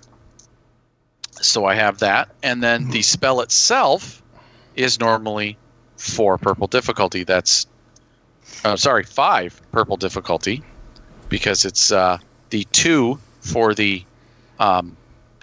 normal curse, and then +3 for the paralyzing effect on Bone Rack. So 5 purple difficulty. Right. And I guess since it's the next spell cast at the assassin, I'll get that setback die. You sure will. Right there. It is the dead of night, so 2 setback dice there. Mm-hmm. And he's an adversary 1, yeah. He's a tough assassin. Yep. So the assassin entry in Realms of Terranoth in the Al-Khalim section does have adversary 1, which means that one of my 5 purple will become a red.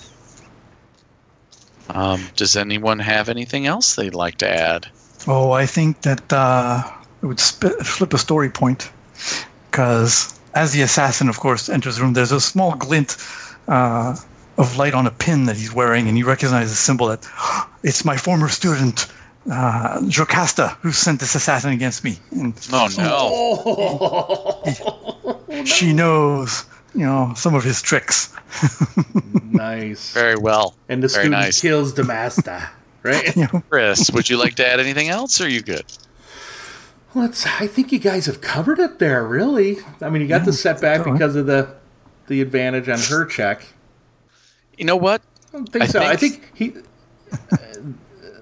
he's going to have a little bit of bowl of bone dust nearby, which will allow him to add and grab it and use as a component caster to add a boost die to his check. There you Why go. Not? There you that go. works. Grabs a pinch of bone dust for his Bone Rack. There it is. I like it. All right. Very appropriate.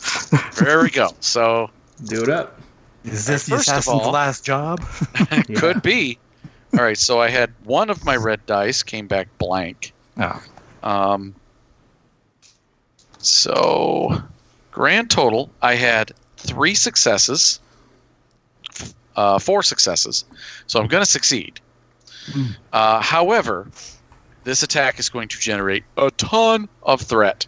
Uh-oh. It is going to generate a total of 4 threat and a triumph. Oh. Nice. Oh, shit! Okay, So glad that barrier doesn't reflect my spell back at me. No, but it no. wouldn't, because it only reflects attack spells. Exactly. And she failed on it anyway, so it doesn't matter. But it wouldn't still. anyway. But I'm So yeah, 4 successes. I don't have the advantage to trigger I have the advantage to make. I don't need advantage for anything. You know what? He is So paralyzed. 4 threat. You have 4 threat, right? Yes, 4 threat. What do you think about this one there, Stefan? All other spellcasters and creatures attuned to magical energies become aware of him. Why not? That's for now. That's for 3. Or How many threats what's the other were one generated? for 3? Slightly more powerful than expected. One character of the GM's choice is targeted and otherwise affected by the spell as well. Oh, there we go. Probably gives Stefan the effect that he wants. Yeah, kind of a reflective backlash. That's true. You know what? That's really good. So it's the glint of the assassin's pin that I hit, and it reflects the spell back at me. Ah! Just a remaining echo of Jocasta's spell. And then I think the threat, the last remaining threat, we can use that second result up at the very top. This character and all allied spellcasters in the encounter add a setback die to cast spells. Because, and if you don't mind me starting my turn, Zindal Tipthilzari is in this encounter too. He is a desert shaman. He's a wandering gnome primalist. His good friend Akaz Miraz, the Scourge of the Sands, just got fucked up, and he's gonna say, "Hey, do you need a ride? Let's get just GTFO, buddy." Yeah. So why are you talking to me? Come on, move. Yeah, move your ass. Why aren't you talking? So I've got these 2. So here we go. So this is actually going to be pretty kick-ass. So he's going to transform himself into a, wait for it, desert eagle flying mount. Woo! Not the gun, but a desert eagle, an eagle from this.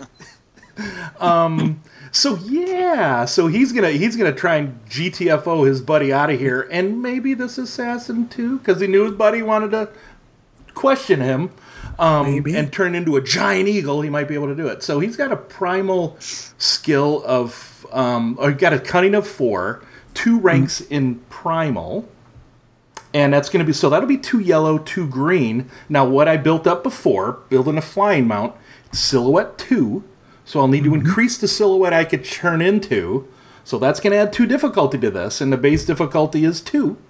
So my difficulty is going to be 4 purple, and a setback die because, the threat my buddy did. Right. However, I've transformed into an eagle before, and I pull out a feather from what I used before. So I got component casting. And I start stripping down, baby. Because I don't want my clothes to... Right. So I got butt-ass naked. So as a maneuver, you thrust off your nightgown. Yes, I do. Here we go. All right, let's Stand go. in the guest bedroom next door. The very short nightgown. And I'm going to ask for a boost die because I think it's pretty cool that a silhouette 0 character is turning into a silhouette 2. A big-ass eagle. Yeah, sure, why not? Rule of cool? All right, cool. Rule of cool. However, I'd have... The top of the although tower. you're trying to save me as a GM, Yeah. I think it fits to flip a story point and say you're trying to turn into a silhouette 2 eagle in a room in a tower. Right. You may not be able to fly out of here. You may be too big. I might not have been... Hopefully. He doesn't have an intellect 2 for nothing. So, right? He don't need intellect. Spatial dimensions, like what? Yeah. Okay, so I have 2 yellow, 2 green, 2 boost. I got a red, 3 purple, and a setback die. How's that sound? There we go. All right. It's pitch black. You should have 2 setback dice. 2 setback dice. So 2 more setback dice. Yes. Okay. All right. Zindal Tipzilzari. Or Zindal for short. Let's see what we got. Zin for real short. Zin. Well, there's that. Oh. Doesn't sound good. Oh, no.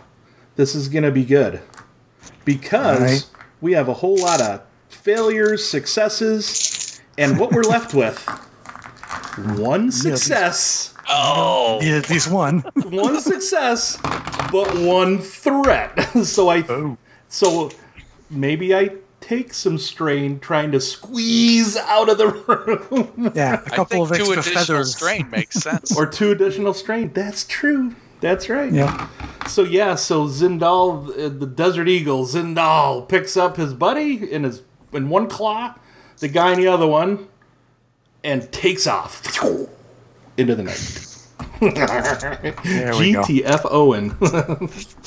Very nice. That's a that's great fun. advantageous threats, guys. Yeah, that was fun. All right, let's end this puppy. I think so.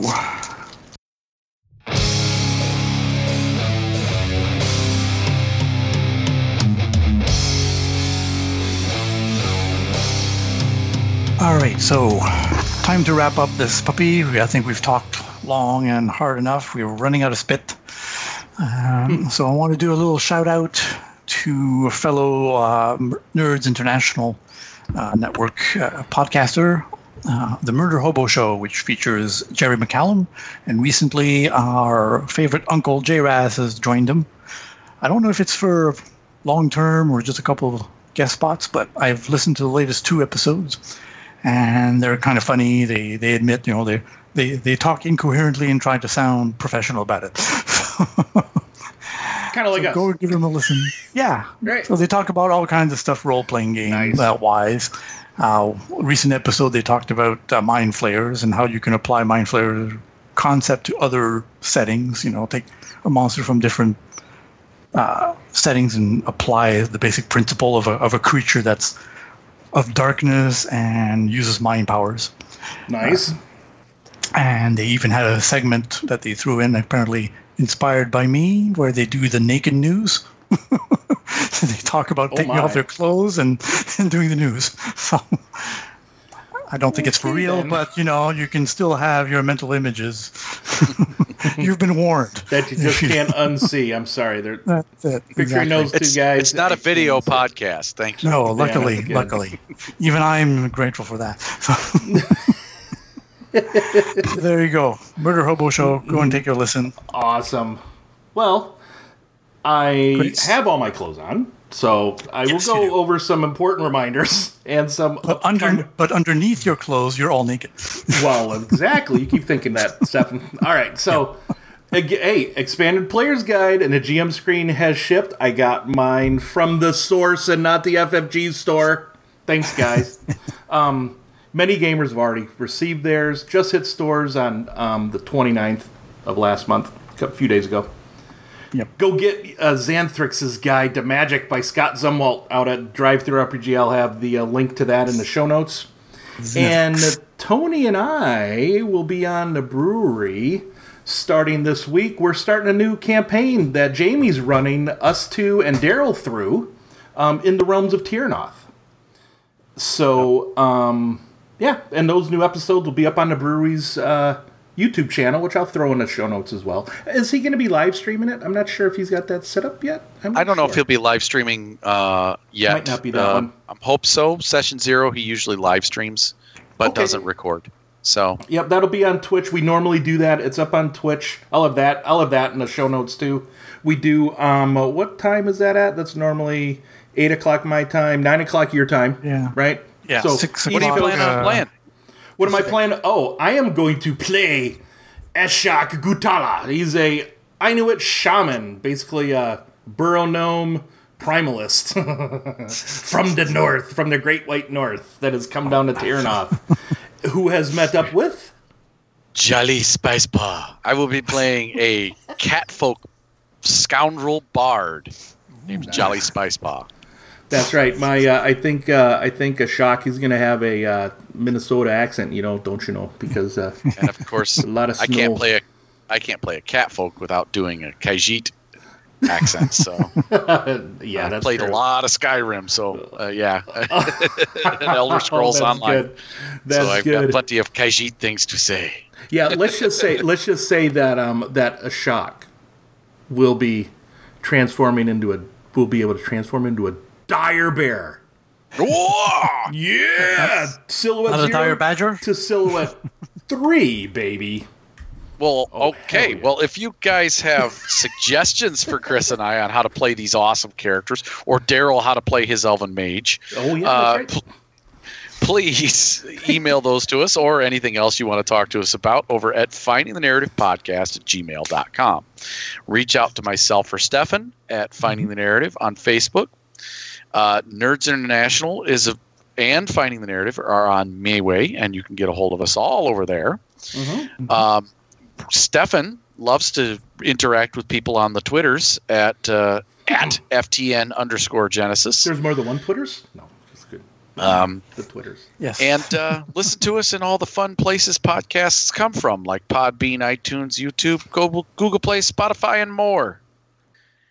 This is Tony saying, keep rolling them bones. And this is Stefan saying, don't forget to ask for those boost dice. And this is Chris saying, remember the rule of cool here from the Great White North? Because it's really fucking cold out because I live in Minnesota. But more than anything, just have fun, everybody. Good night. And I've never heard revoir. of this and more podcast place. All right. Finding the Narrative, a Genesis RPG podcast, is not affiliated with or endorsed by any companies mentioned in this show. Any of the products mentioned on our show or appear on our website are the property and copyright of their respected owners. All items are used under fair use and educational and review purposes. All other items are the intellectual property of Finding the Narrative, a Genesis RPG podcast. Copyright 2019, all rights reserved.